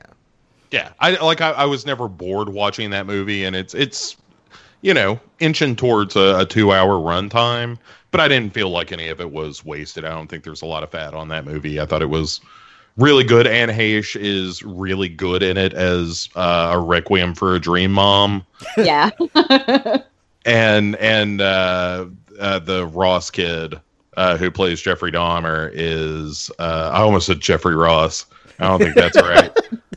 That could be some fun Photoshop for later. Yeah, I don't think that's accurate, but it would be the role of a lifetime for him. The Roast Master and Death Master General. But yeah, I think he's good in the film as this very like kind of stone-faced, tortured soul, and yeah, I mean it's totally worth a watch. It's just not as good as the book. Okay, and one thing I did want to mention, because I saw this in the theater when it came out a few months ago. It was like an Saturday afternoon showing, so it wasn't like a huge crowd that was there. Probably, I would say there were maybe 25 people in the audience. It was like, it was this really small independent theater, and it was the only theater in the city that was showing it at that time. It was like a preview, so people didn't know about it yet. And I thought it was really interesting that of the 25 people, I would say about 20 of those were women. I would have expected more like 20 of those to be men, because that's what I'm used to seeing at a movie that's about a serial killer. Yeah. I thought that was interesting. It was a mixed crowd at the theater I saw it in, but it was still a relatively small crowd, but it was a small theater. And it was also a very gay audience. There were like multiple same-sex like romantic couples there, and then myself, and I was there with my gay boyfriend Scott, so the two of us, I thought that was interesting as well. Do you feel like, because Jeffrey Dahmer is so distinctly a gay serial killer, it was like, well, finally we're being represented fairly in film? Yes, it's nice to watch a movie and see myself on screen. Right, because we're all serial killers. Yeah, exactly. At heart, yeah. Exactly. That the horrifying like realization that you're gay leads you to, like, you know, it would be better for me if I admitted that I was just a necrophiliac than that I was gay. Oh, yeah. So I just thought that was a very interesting mix of people there. You know, not at all what I expected, but yeah. So, okay, now let's talk about the book. I'm kind of fascinated by this now. I'm like, wow, I wonder, I want that national survey. I know. I'm always curious to see what an audience is for a movie. That's why I brought it up, because it wasn't the demographic I expected at all. I mean, I was happy to see that happen, but sure, #gay for Dahmer. But right. you know, in a different light of that, I recommended it to like so many horror movie fans, not even thinking that it might be an artsy kind of movie. Yeah. And, nobody, I don't know if nobody has seen it. Nobody else besides the two of you are the only two people I know that have seen the movie in like the podcasting sphere. Right. Yeah. So there's been a lot of silence. Nobody's been like, why the fuck did you make me watch that movie? But nobody's been like, hey, thanks. Right. Well, because there's a percentage of people that were like, I kind of got hard watching it. And I got a lot of questions to answer about myself before I can talk to you again. That was my reaction, at least. That's just you, Bo. That's just you. Yeah. But it's okay. It's a safe space here. You can share. Yeah. If necessary. We'll see how it goes. Okay. See, I think, I wonder how many times, because, you know, Dahmer's MO was, I'm going to get my victims all whacked out on booze and pills. And then, you know, he would strangle them once they were passed out, which I guess is a kind of mercy, I suppose. They never really felt it. But I wonder if Dahmer himself was ever like self-aware enough to be like, you know, there's got to be a better way. Like, what if I abandoned the booze and pills for just a straight old knife or something like that? I don't think he could have ever pulled it off. I don't like as big and burly as he was. I don't think he had in a weird way, the moral capacity for it. Like, he wasn't a Ted Bundy. Right. He literally, like, rip flesh apart with his teeth. Like, yeah. No. You know, what is it? Product and process killers. Dahmer was product. He didn't actually like killing people. That's why he got boozed up for it. Exactly. Poor fucking guy. And also, how dare you? Like, what a monster. Yeah. I know. I felt bad for you until you killed a person. And then it's kind of like, there's still that human empathy that separates. Yeah. But it's like, I don't know. It's because I've not been there. You know, it's like, could you stop yourself? Or, you know, like, where's and his, he tried to plead insanity, right? And that was refused. That was rejected, yes. Yeah. Because this was, I think I was 9 or 10 when he got arrested. So it was like, you know, I was aware of it, but I couldn't be as engrossed in everything outside my allotted TV time that I was allowed to have every day, which was minor. But I remember sort of following this, and it's just, I don't know, it's just a very interesting story. And, you know, growing up a few hours from where this story takes place and stuff like that, like I said earlier, you know, Dahmer and I all went to the same college. Dahmer used to get drunk at the punk club where my band used to play all the fucking time. I mean, he obviously had moved on from that, but I mean, some of the old people remembered, you know, some of the old people would tell you stories about him. And I think somewhere in the comic book, he says that one of the friends saw him passed out on a bench outside a bar. Right across the street from the college is where the bar is, and there was a row of benches. And it's just the locality of it made it extra interesting for me.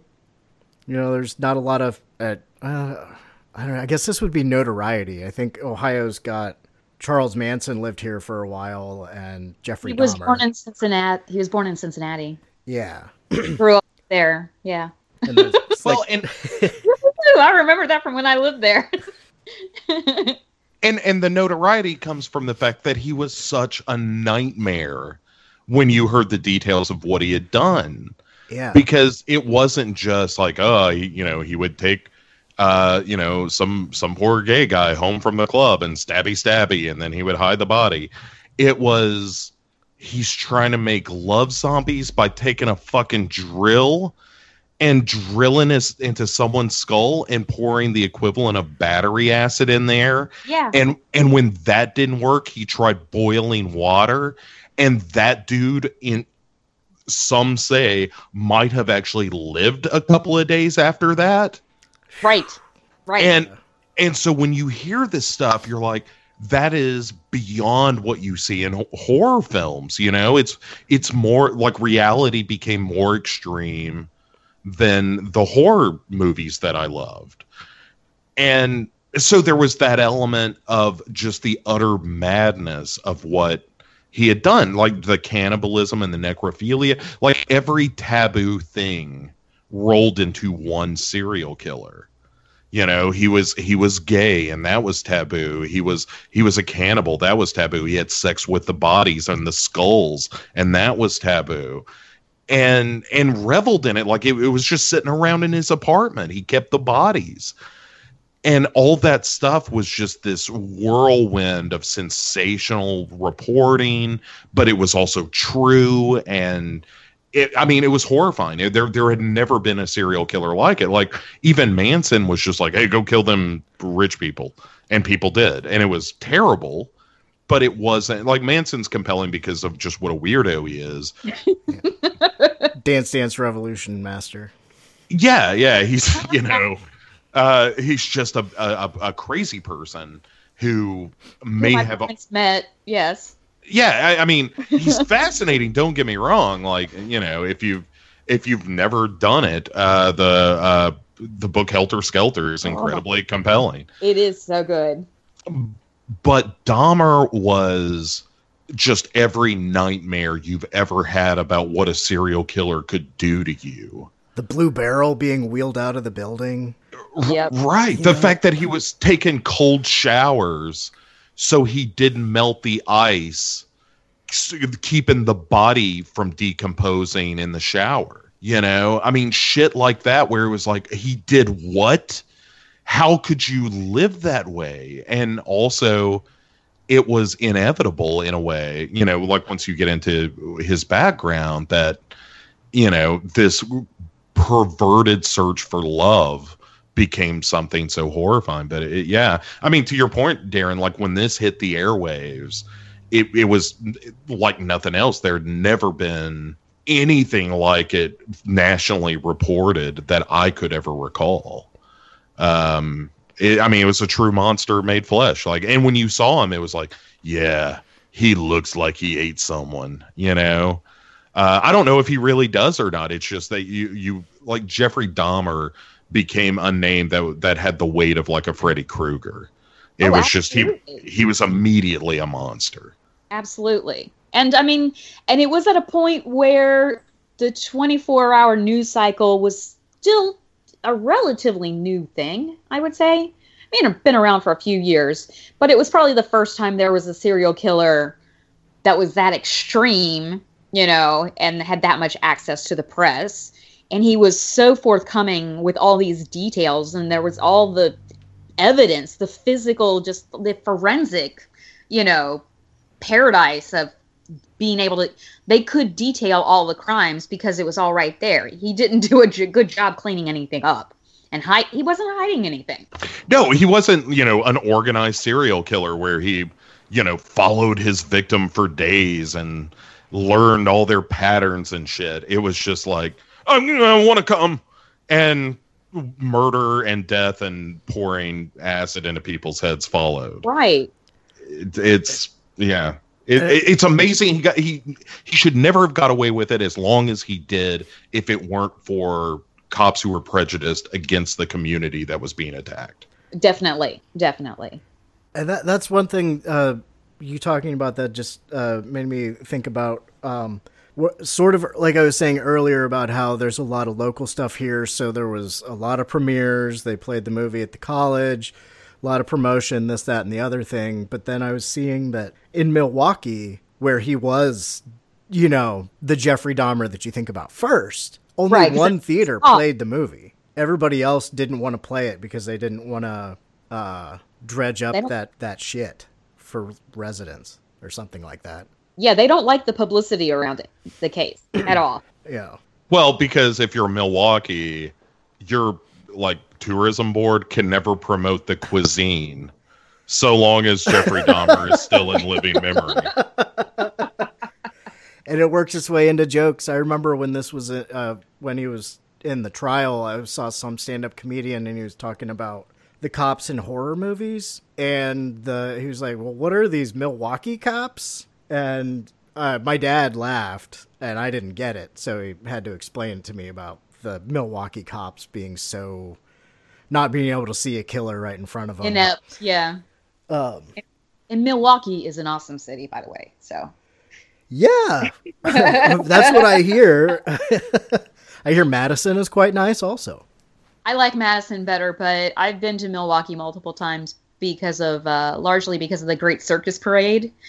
Because my mother, the clown, she had a few years where she paraded in that, and it would come through downtown Milwaukee. Yeah. My Mother, the Clown is one of my favorite sitcoms of all time, by the way. Yeah. My Mother, the Dancing Fool. Yes. Yeah. And the famous tagline, "That's my mom." Well, her first clown name used to be Mac, which was MAC, which stood for Mom's a Clown. And not Mac the Knife. Important distinction. Right, exactly. She would just put on makeup and then would start whispering, "When the clock strikes. After 6 p.m." Sorry, serial killers on the brain. Your mother is probably most likely not a serial killer. No, she is not. Not a John Wayne Gacy clown. Oh, thank Christ. But then again, we talk about serial killers. Then again, have you checked her crawl space? Like, what's going on in there, really? She's actually really funny because she'll be like, people are so afraid of clowns sometimes. Like, I know there are different movies like whatever, It and Poltergeist, but that John Wayne Gacy guy, he ruined it for all of us. Yeah. Well, sure. One bad apple. But, I mean, he was a particularly bad clown. He was a bad clown as far as clowns go. Wasn't there something about how his serial killerness is reflected in his makeup? Yes, it is. Something about sharp points or downward angle or something. Yeah, I don't know. Yeah. Okay. No, that's very accurate, actually. I could tell you too much of the history of clowns, but I'm not going to. Let's go back to talking about Jeffrey Dahmer. Speaking of clowns, let's talk about class clowns. Yeah. And the wacky Jeffrey Dahmer. Yeah, all right. So are we talking about the book officially now? Yeah, we're officially talking about the book now. Oh, this is so good, y'all. Okay.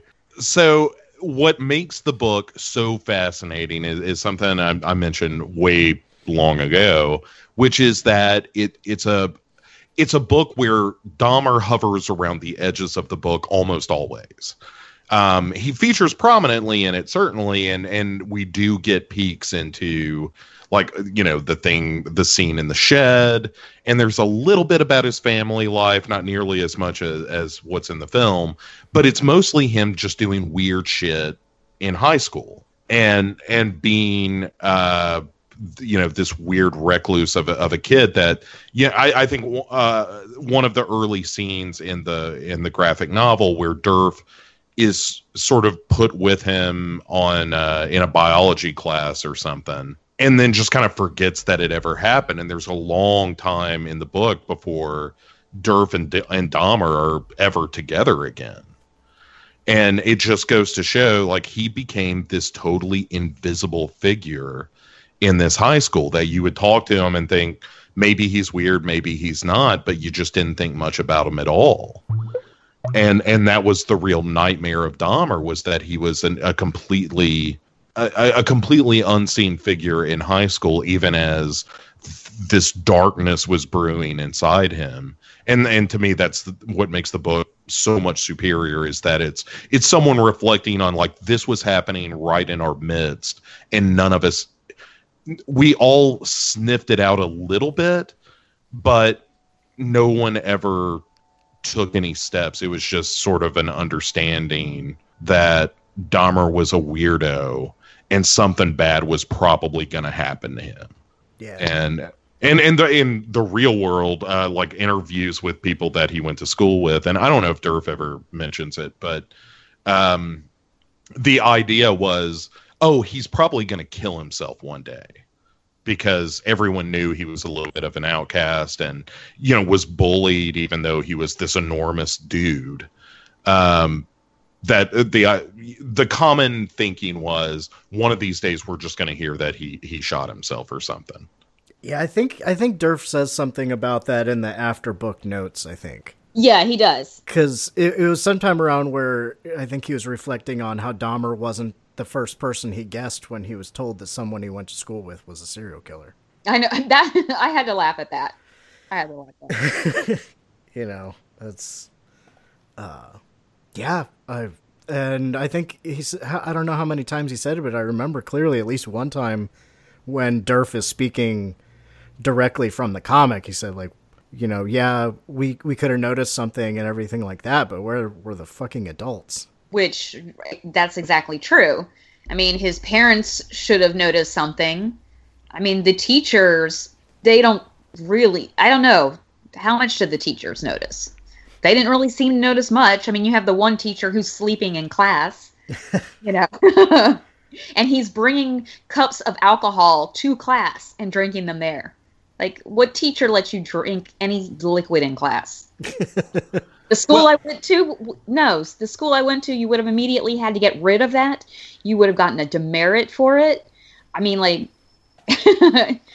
yeah, we got demerits at my school, so it was a little different. But the adult control at the school, yeah, they weren't there either. Right. And I think that's what the book does a little bit better job of displaying than the movie does. Again, going back to the idea that, like, hey, the high school was super overcrowded. Everybody was stressed out, working to the gills. And if the teachers, they must have certainly noticed something at the very least in regard to his drinking. And nobody just wanted to bother with it. You know, it was just like, who wants to fucking deal with this kid being an alcoholic? Like, just fucking pass him through and let him be somebody else's problem. Yeah, I don't know. It really is sad. Like the panels in the comic where he's watching the jogger when he first sees him kind of out the window of the hut or whatever, and begins, you know, having those fantasies and sort of realizing in his early adolescence or mid-adolescence that he's gay, and you know, there's no one to talk to about that. And while all the other kids, you know, like Durf and Neil and Mike, are, you know, all have this kind of tight circle where they're genuinely friends. You know, they're hanging out all the time and telling each other secrets and coming up with plans and that kind of thing. And Dahmer is just a pawn in all of that. He's just somebody that they pull in to do a goofy thing, not really part of the crew.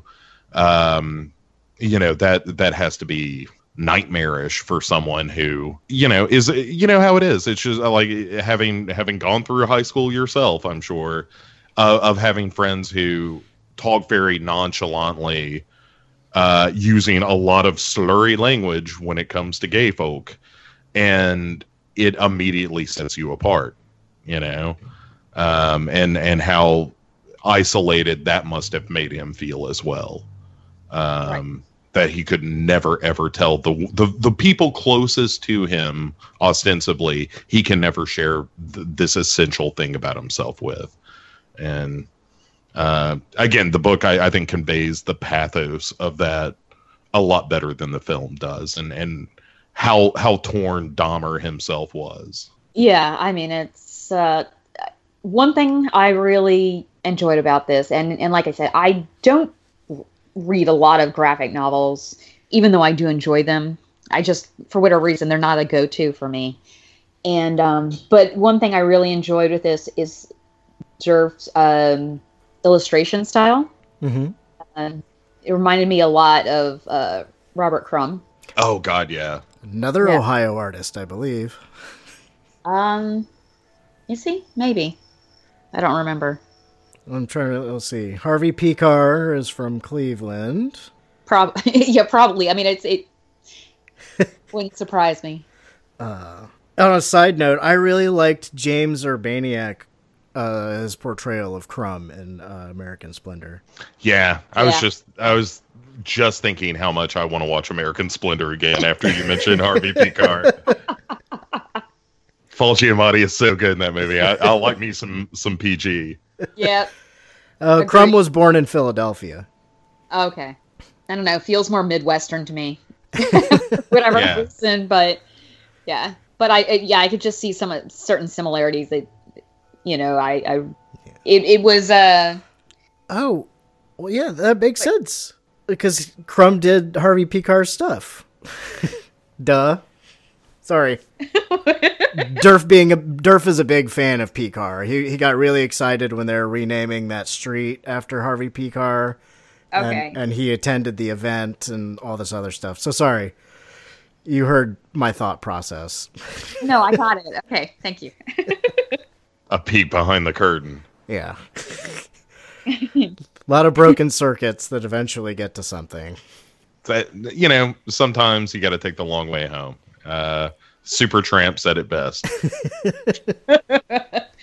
No, sir, they did not. They never said anything best. Well, that's illogical. Oh, Supertramp puns. How I love thee. I'm all for puns. All right. We'll meet in the middle then. Okay. But, you know, all right. I think one of the things, speaking of the art style, that it really does for this book is it's such a plain, simple style of art that it conveys the kind of mundanity of all of the events of the story. That exactly for these kids, this was just, I mean, this is the whole point of the book, is for these kids, this was just this kid that they kind of knew hovering around the periphery of their social circle that didn't seem especially noteworthy until he was.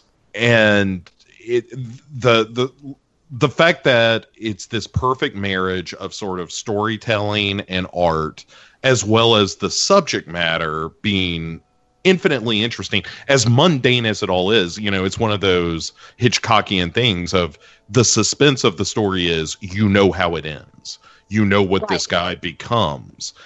And seeing these glimpses at, you know, like the drawings that Durf was making of him and the way that he would do these fits in a way that just pleased them to no end. It was just, you know, dance monkey, and he would do it.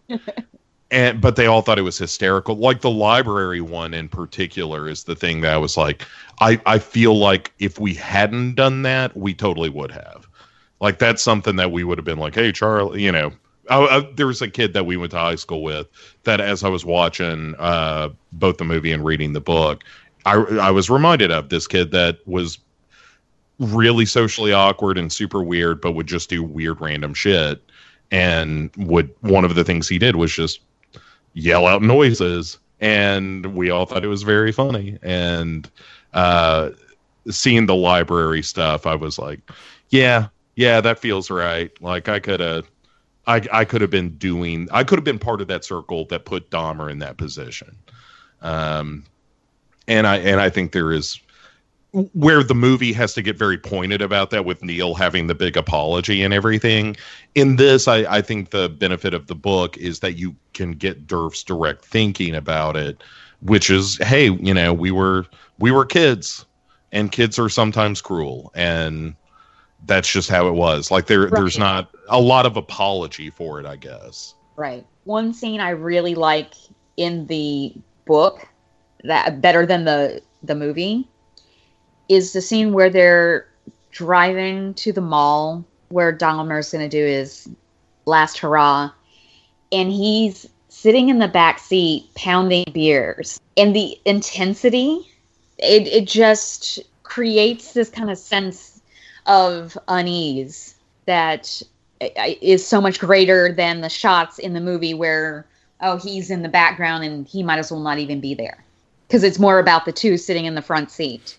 You barely see him actually pounding the beers. Yeah. And I don't know if it's in that scene or a later scene, so pretend I don't step on your scene by pointing this out. The notion that there were different times among the friends where they were like, that's probably a tipping point. Like that's the point. I don't want to hang around Dahmer anymore. Mm-hmm. And I want to say it was maybe Neil that was kind of the point for him, that it was like, this kind of behavior is not good, and it's probably best we just don't deal with this guy any longer. Yeah, I mean, it seemed like much more the general consensus, because it correlated with when his drinking intensified. Yeah, it's, oh man, and it, you know, they Durf points it out all through the book that his drinking was so extreme that everyone just kind of knew that Dahmer was drunk all the time. Like people who didn't even know him, beyond the fact that he was just this kid who showed up drinking. And you know, and another thing the book does so much better is the Figs character, the one that. Mm-hmm. You know, Durf says like, "Oh, that was the first person I thought of when the news came." That Figs was the more loud psychopath of the school that got all the good attention. And like, I thought the scene in the movie with him shooting the gun in the woods I felt like that was a little too much character for that character. Yeah. The way that he's handled in the book, which is just, whereas Dahmer would be, you know, making weird noises in the library and so forth, Figs was the one who was outwardly violent and therefore got all the attention. Like even at being a psychopath, Dahmer has to play second fiddle to somebody else, and that his relationship with Figs was just largely, they were both kind of outcasts who like to get fucked up. Right. And that was it. Even though it seems like Figs kind of hovered around his house a couple of times and whatnot when Dahmer was left alone. And that's a more, I think, striking scene in the book than it is the film, where his mother's just like, hey, guess what?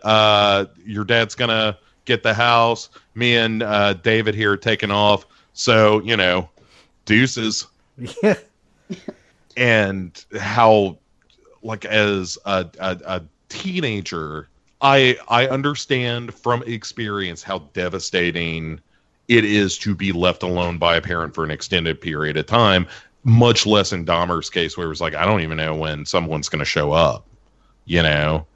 That kind of stuff I think just hits so much harder with the simplicity of the storytelling in this, more so than it does the film, which gets, you know, I mean, it's a much more cinematic approach to the story, whereas this is very, very frank, very, very direct, very, you know, it's black and white art.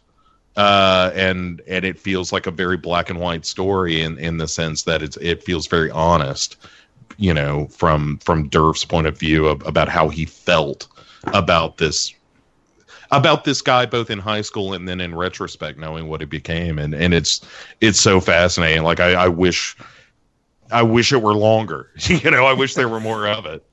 Right. Well, no, I agree with that because it's a quick. Once you include the notes, it ends up being about 220 pages in my copy of the book. I have the hard copy. Just because I'm one of those people that for like graphic novels, I prefer the actual physical copy. I prefer physical copies anyway, but particularly for graphic novels, it's how I have to have the artwork. But yeah, I finished it so quickly, and I was like, yeah, I want more of that. I wish it could have been longer,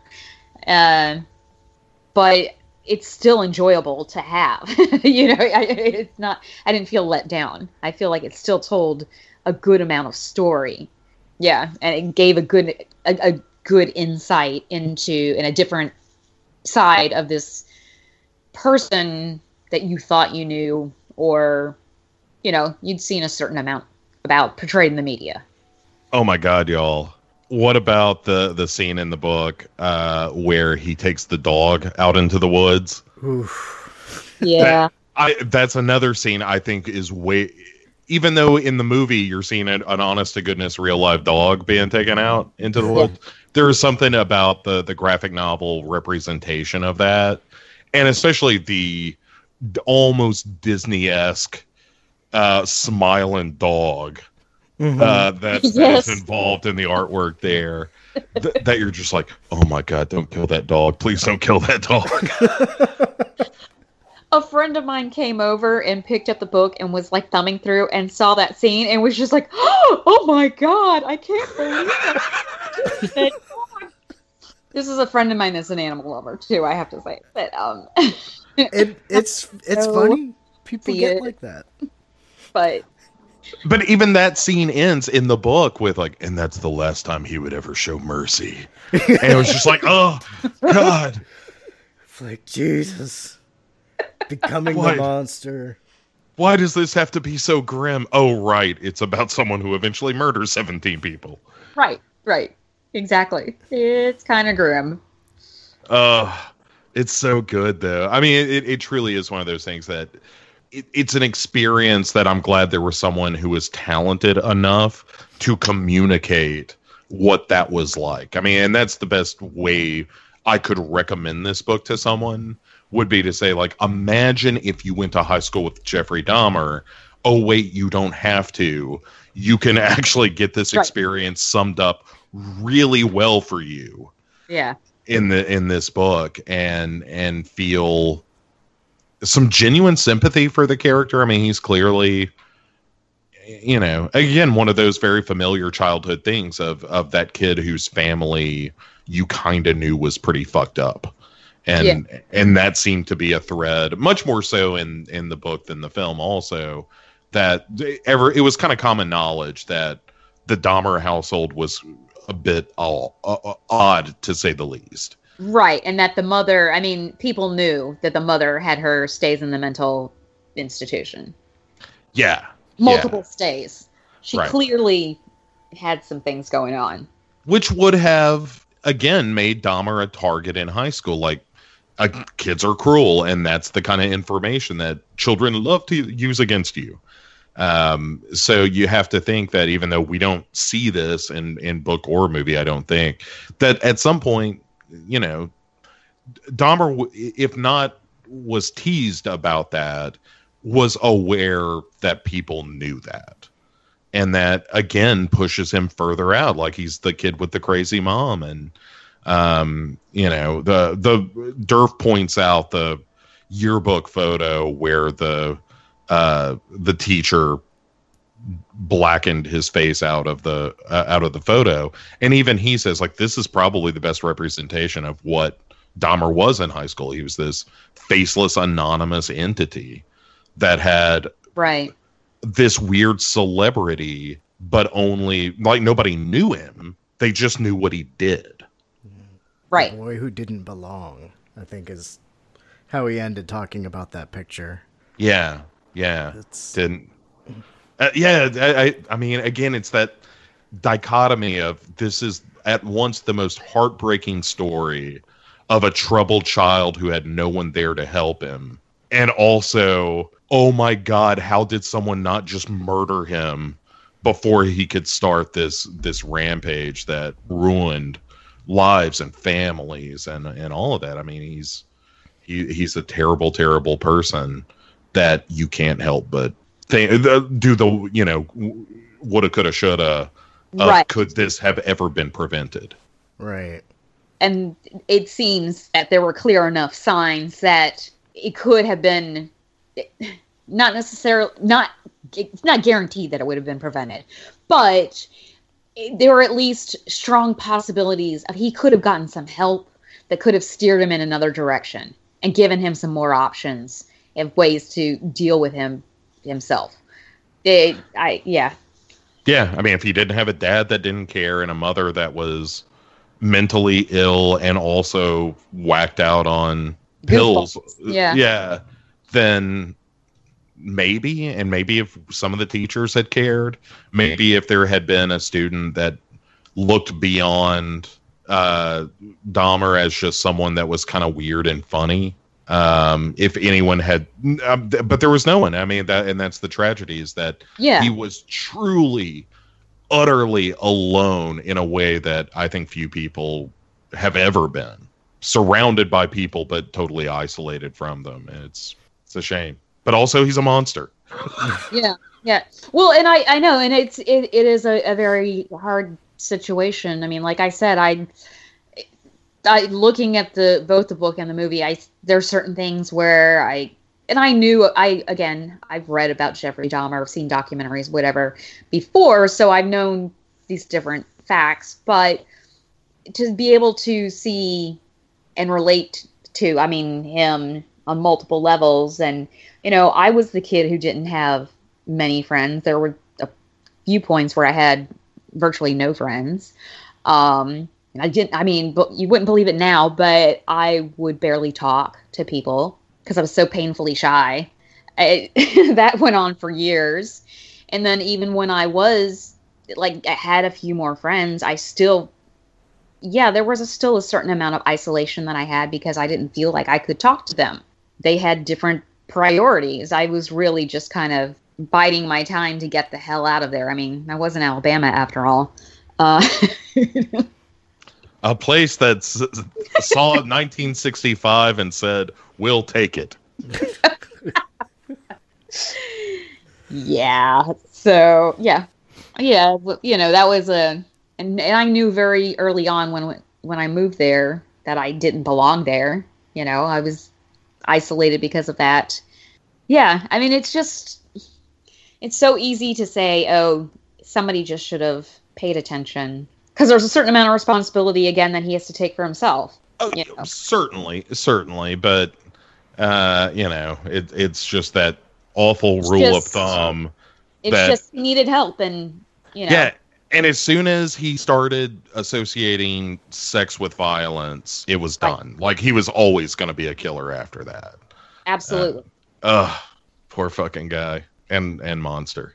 Yeah, I know. It's exactly. I think that's that's one thing that makes him a more interesting serial killer to me, because he is a little more complex in that way than some others that are just killing machines. And yeah. I mean, sociopath who you know doesn't get it and whatever. Right. I mean, not to yada it, but you know, it's the. Oh, yeah, he came from a broken home, was abused by the parents, molested as a child, lashed out at society, murdered women, or, you know, what have you. Like, that's a very common serial killer story, and it happens a lot, unfortunately. But, yeah, Dahmer is that case of, you know, there's so much relatable about him. He's not the Ted Bundy who was outwardly charismatic and, you know, seemed normal by all appearances, or even Gacy, you know, was a pillar of the community and all that. Like, Dahmer was a weirdo from jump. And yeah, absolutely. And, you know, just could never make it in society, unfortunately. Boy, I mean, but it's such a fascinating book. I'm so pleased to have had to I was in the same boat you were, Vanessa, where it was like on my list, but I'd never actually read it. And once I did, I was like, oh yeah, that was long overdue. It's exactly how I felt. That's absolutely how I felt. I'm glad you folks liked it. Well, Darren, I already told you you're doing better than David at this point, because this is the first book you've suggested and I liked it. David's first book was that fucking Five Nights at Freddy's book, and it was so fucking terrible. It's hard to believe. That seems like such a clear, solid choice. That was because it was Updike, right? Came back to write that. Just a crumbling marriage. Oh my god, that thing. Yes. And David actually picked up the second one in the series. Or they're going to have more. It's terrible. No. That's the new Goosebumps. No. It's not that well written. Oh god. Yes. So Darren, thumbs up on picking this. Yes. Yay. Thank you. So, I will probably let everyone down a bit more next time. Don't worry. That later disappointment. But this time... Right now, I'm riding the wave. I'm riding the wave of success. I mean, well, it's okay. I'll have probably a chance to potentially disappoint you next month. Oh,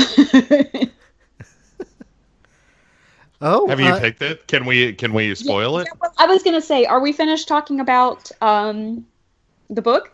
I think so. I mean, I think we could go on forever if we wanted to, but I think we've got to a good point of stopping. Yeah, exactly. Yeah, obviously this is a subject we can talk about. But I feel like we gave a nice sampling of, hey, here's some stuff we know about Dahmer that's not in the books, because you can't talk about this stuff without talking about what Dahmer was later. Right. Because reading it or watching the movie, you have that in the back of your mind anyway. You know how the story ends. Yeah. There's no spoilers. Right. Spoilers, he died in prison when someone bashed him in the skull with a weight. Yeah. Yep. Ironically, how he killed his first victim, the hitchhiker. Exactly. Full circle. Dipsy Doodles. It's the circle of life.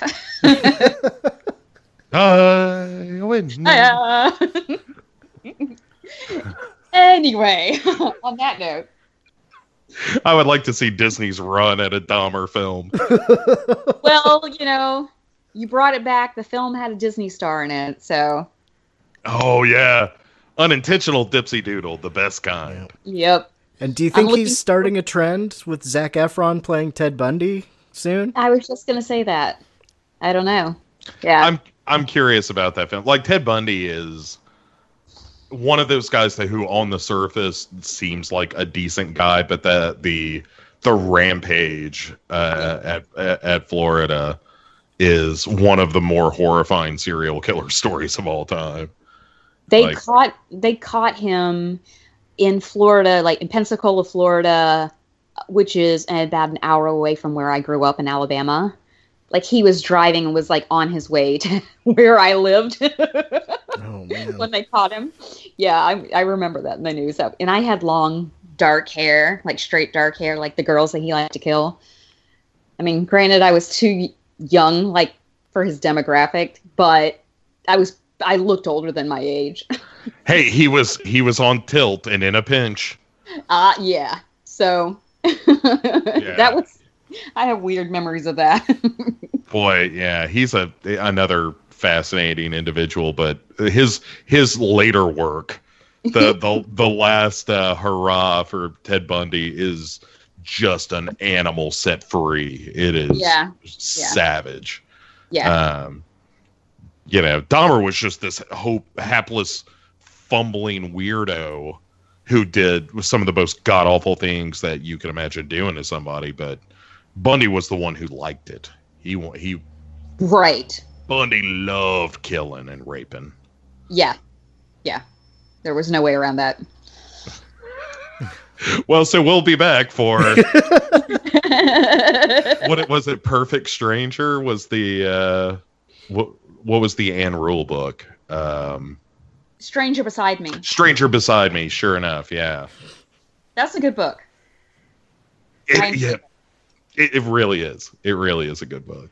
I've read a couple of other of her things too, and I enjoy her style well enough. She's pretty good at telling a story. That anyway. Yeah, which could also be called My Friend Ted. That book. I know. So, anytime you need someone to talk too much about a serial killer, just give me a jingle. Yeah, same here. Obviously, I missed my calling. I should have gone into forensics, and I really considered it for a long time growing up. And when I lived in Cincinnati, I actually had like a temp job with the police department, homicide, transcribing interviews and confessions and. Oh wow! Yeah, that was really interesting.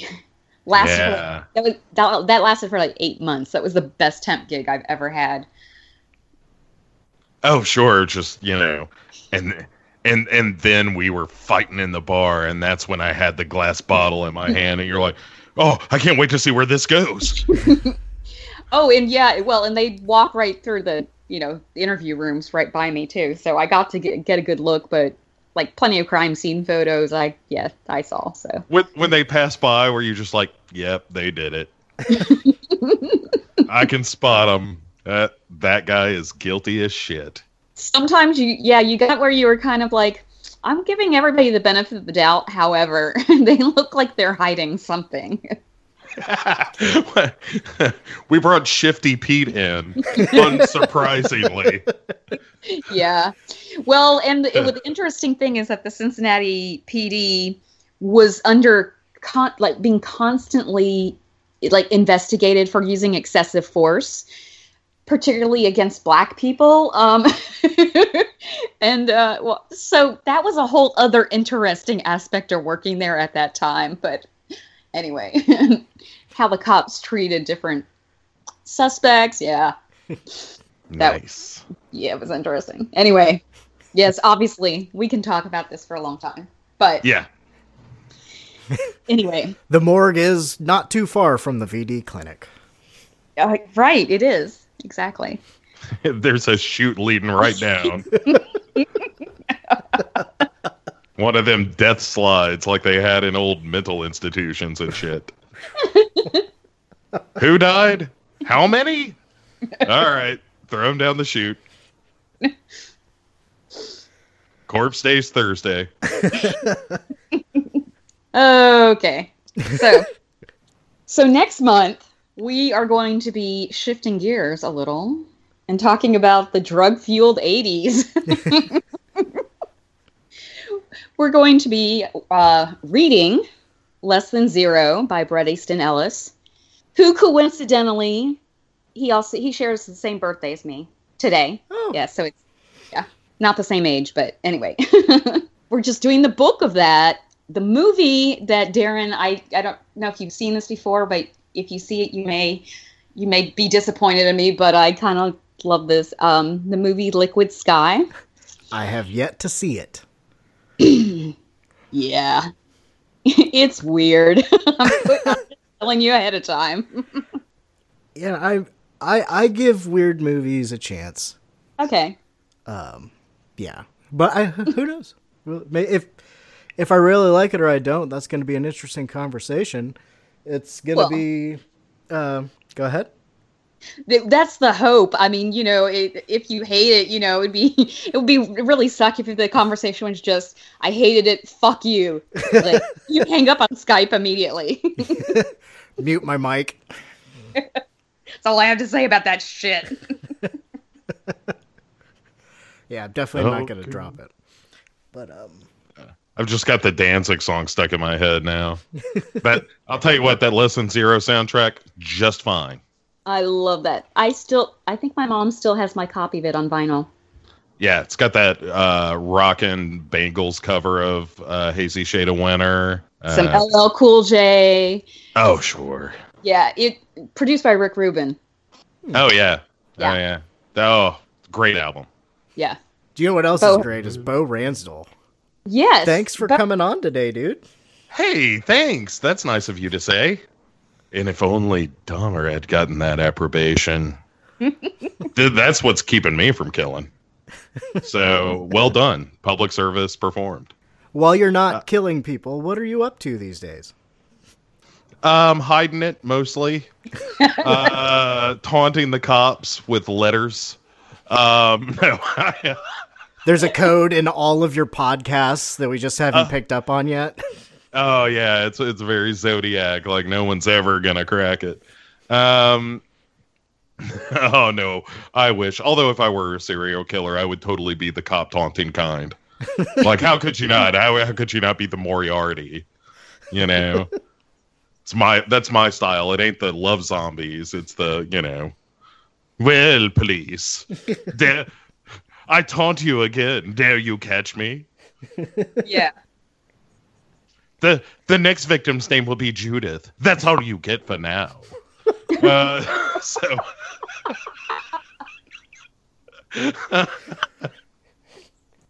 Now I gotta burn that one. I can't use that one anymore. To direct a tie. Hey, legionpodcasts.com is where you can find this show among many other fun programs. And yeah, all the stuff is there. Like there's the stuff I do, which is the Duncan and Bo Come Correct, which is doing the X-Files now, and Horror Hangover, which is about to do Life Force, and Hero Go Show, which is all about Asian horror.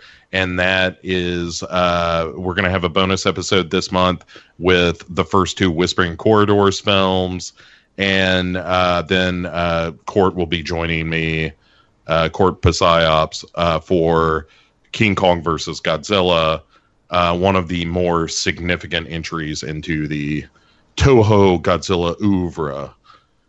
So we'll be devoting an entire episode to that film because, it's King Kong versus Godzilla. What are we doing here? It should be. Right. I mean, we got to talk about this. It's the king versus the kaiju. Yeah. In an all-out battle royale. So, man, I love those movies so much. It is the delicious loaded potato soup of the soul. Are those Godzilla movies for me? Yeah. See, I like the Kong movies. Anything that gives me a giant, ape or monkey, I'm happy. Yeah. Actually, anything that gives me any ape or monkey. I mean, come on, Shakma. Yeah, Shakma. I mean, Monkey Shines. Right. I mean, I'm right there with you. Nobody is a bigger fan of the ape run amok genre than myself. But I'll tell you. Here's the problem: is that Godzilla never branched out enough for my taste. Like I needed more than just not Godzilla. I'm sorry, King Kong. That I needed more apes for that to get engaging. Yeah. Or want them to fly or something. Right. And what Godzilla has going for it is just the wild inventiveness of some of the monsters that Godzilla ultimately fights. Well, yeah. And often the silliness. And one thing that I've often pointed out as a deep love of that brand of film is I'm a Mothra person at heart. I not in the sense that that is my favorite monster in those movies. It's just the one I relate most to. In the sense that Mothra doesn't really get off Mothra's ass for that much. Like, to get Mothra engaged at all, you gotta go to this tiny island in the middle of fucking nowhere, find a couple of cute Japanese twins, get them to agree to sing to Mothra, and then Mothra might hear your case. Right. Like, Mothra ain't getting out of bed for less than 2 or 3 Ghidorahs. And I appreciate that about Mothra. In a lot of ways, I feel Mothra is my spirit animal. I'm just like, what again? When? All right. Is Rodan there? Because if Rodan's there, I'm not going. Okay. All right. Fuck that guy. It's me and Godzilla for life. But yeah, I love those movies a lot. So in short answer, legionpodcast.com. Okay. And Darren, did you want to plug anything else? Doing really? Let's see. I would like to recommend everybody check out the VD Clinic podcast. And if you want some more wild tangents and a little bit more politics, come over to the Psychosemantic podcast and check me and sometimes Vanessa, sometimes Bo. We'll be doing our next Dead Zone episode any day now. Yep.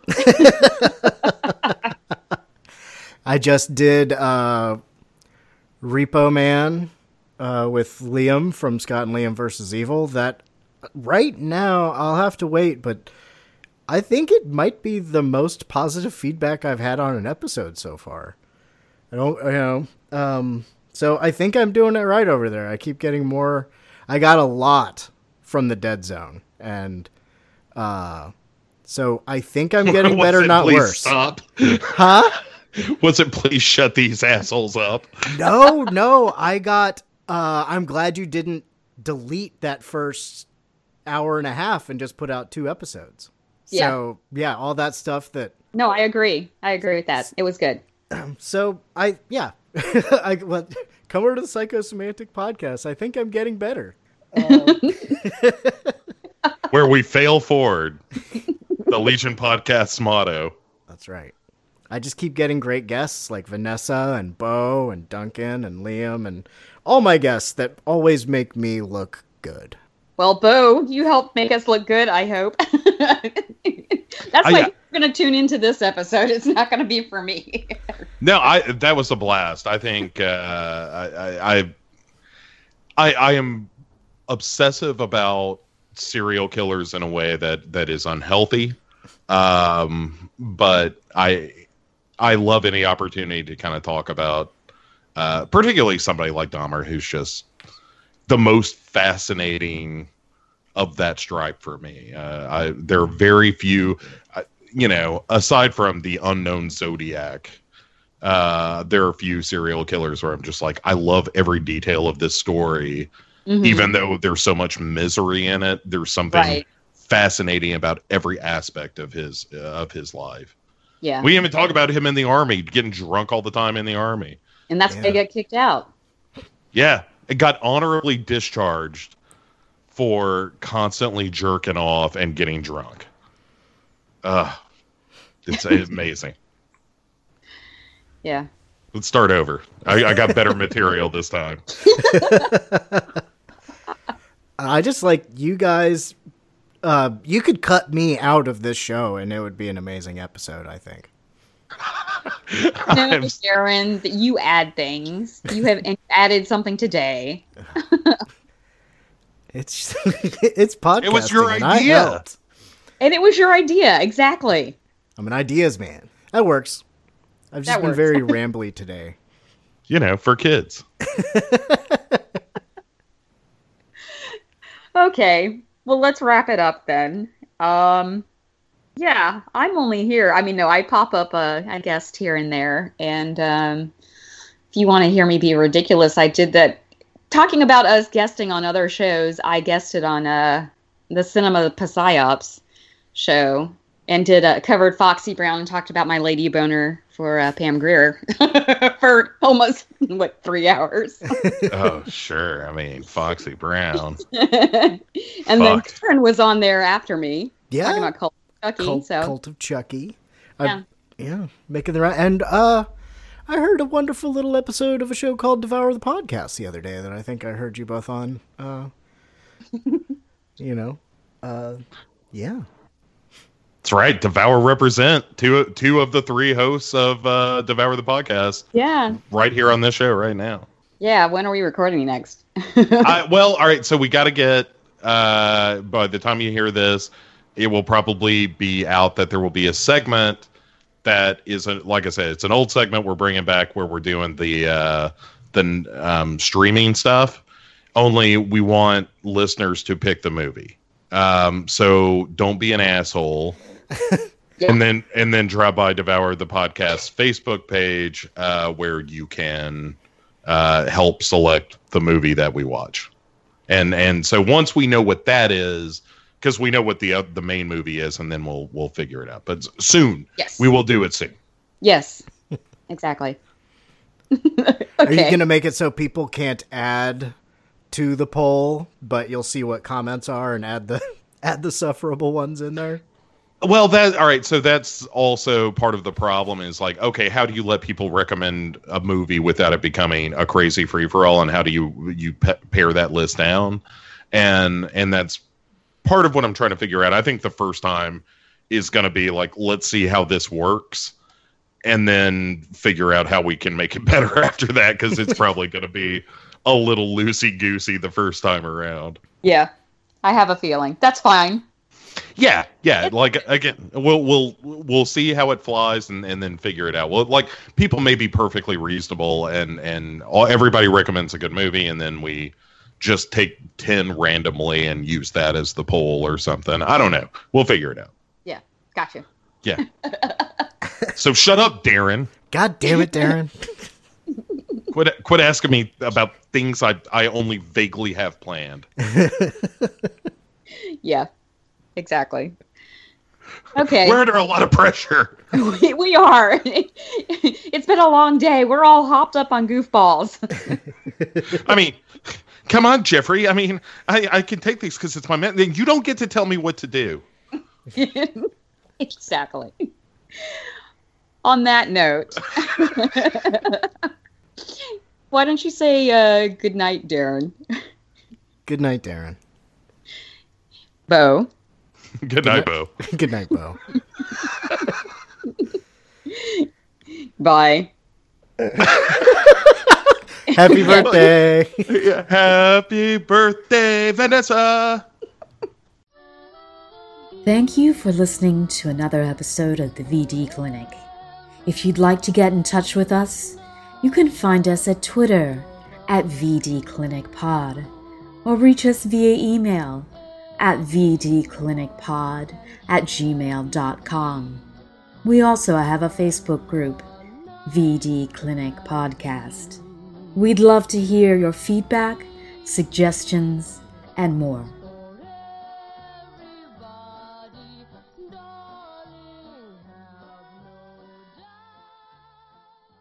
So much coffee, so much death.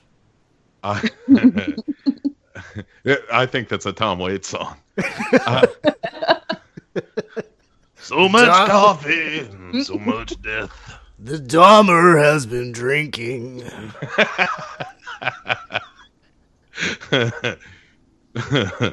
Here's to all the Bowery bums. All to say that once. Better off without a knife. Oh man, I had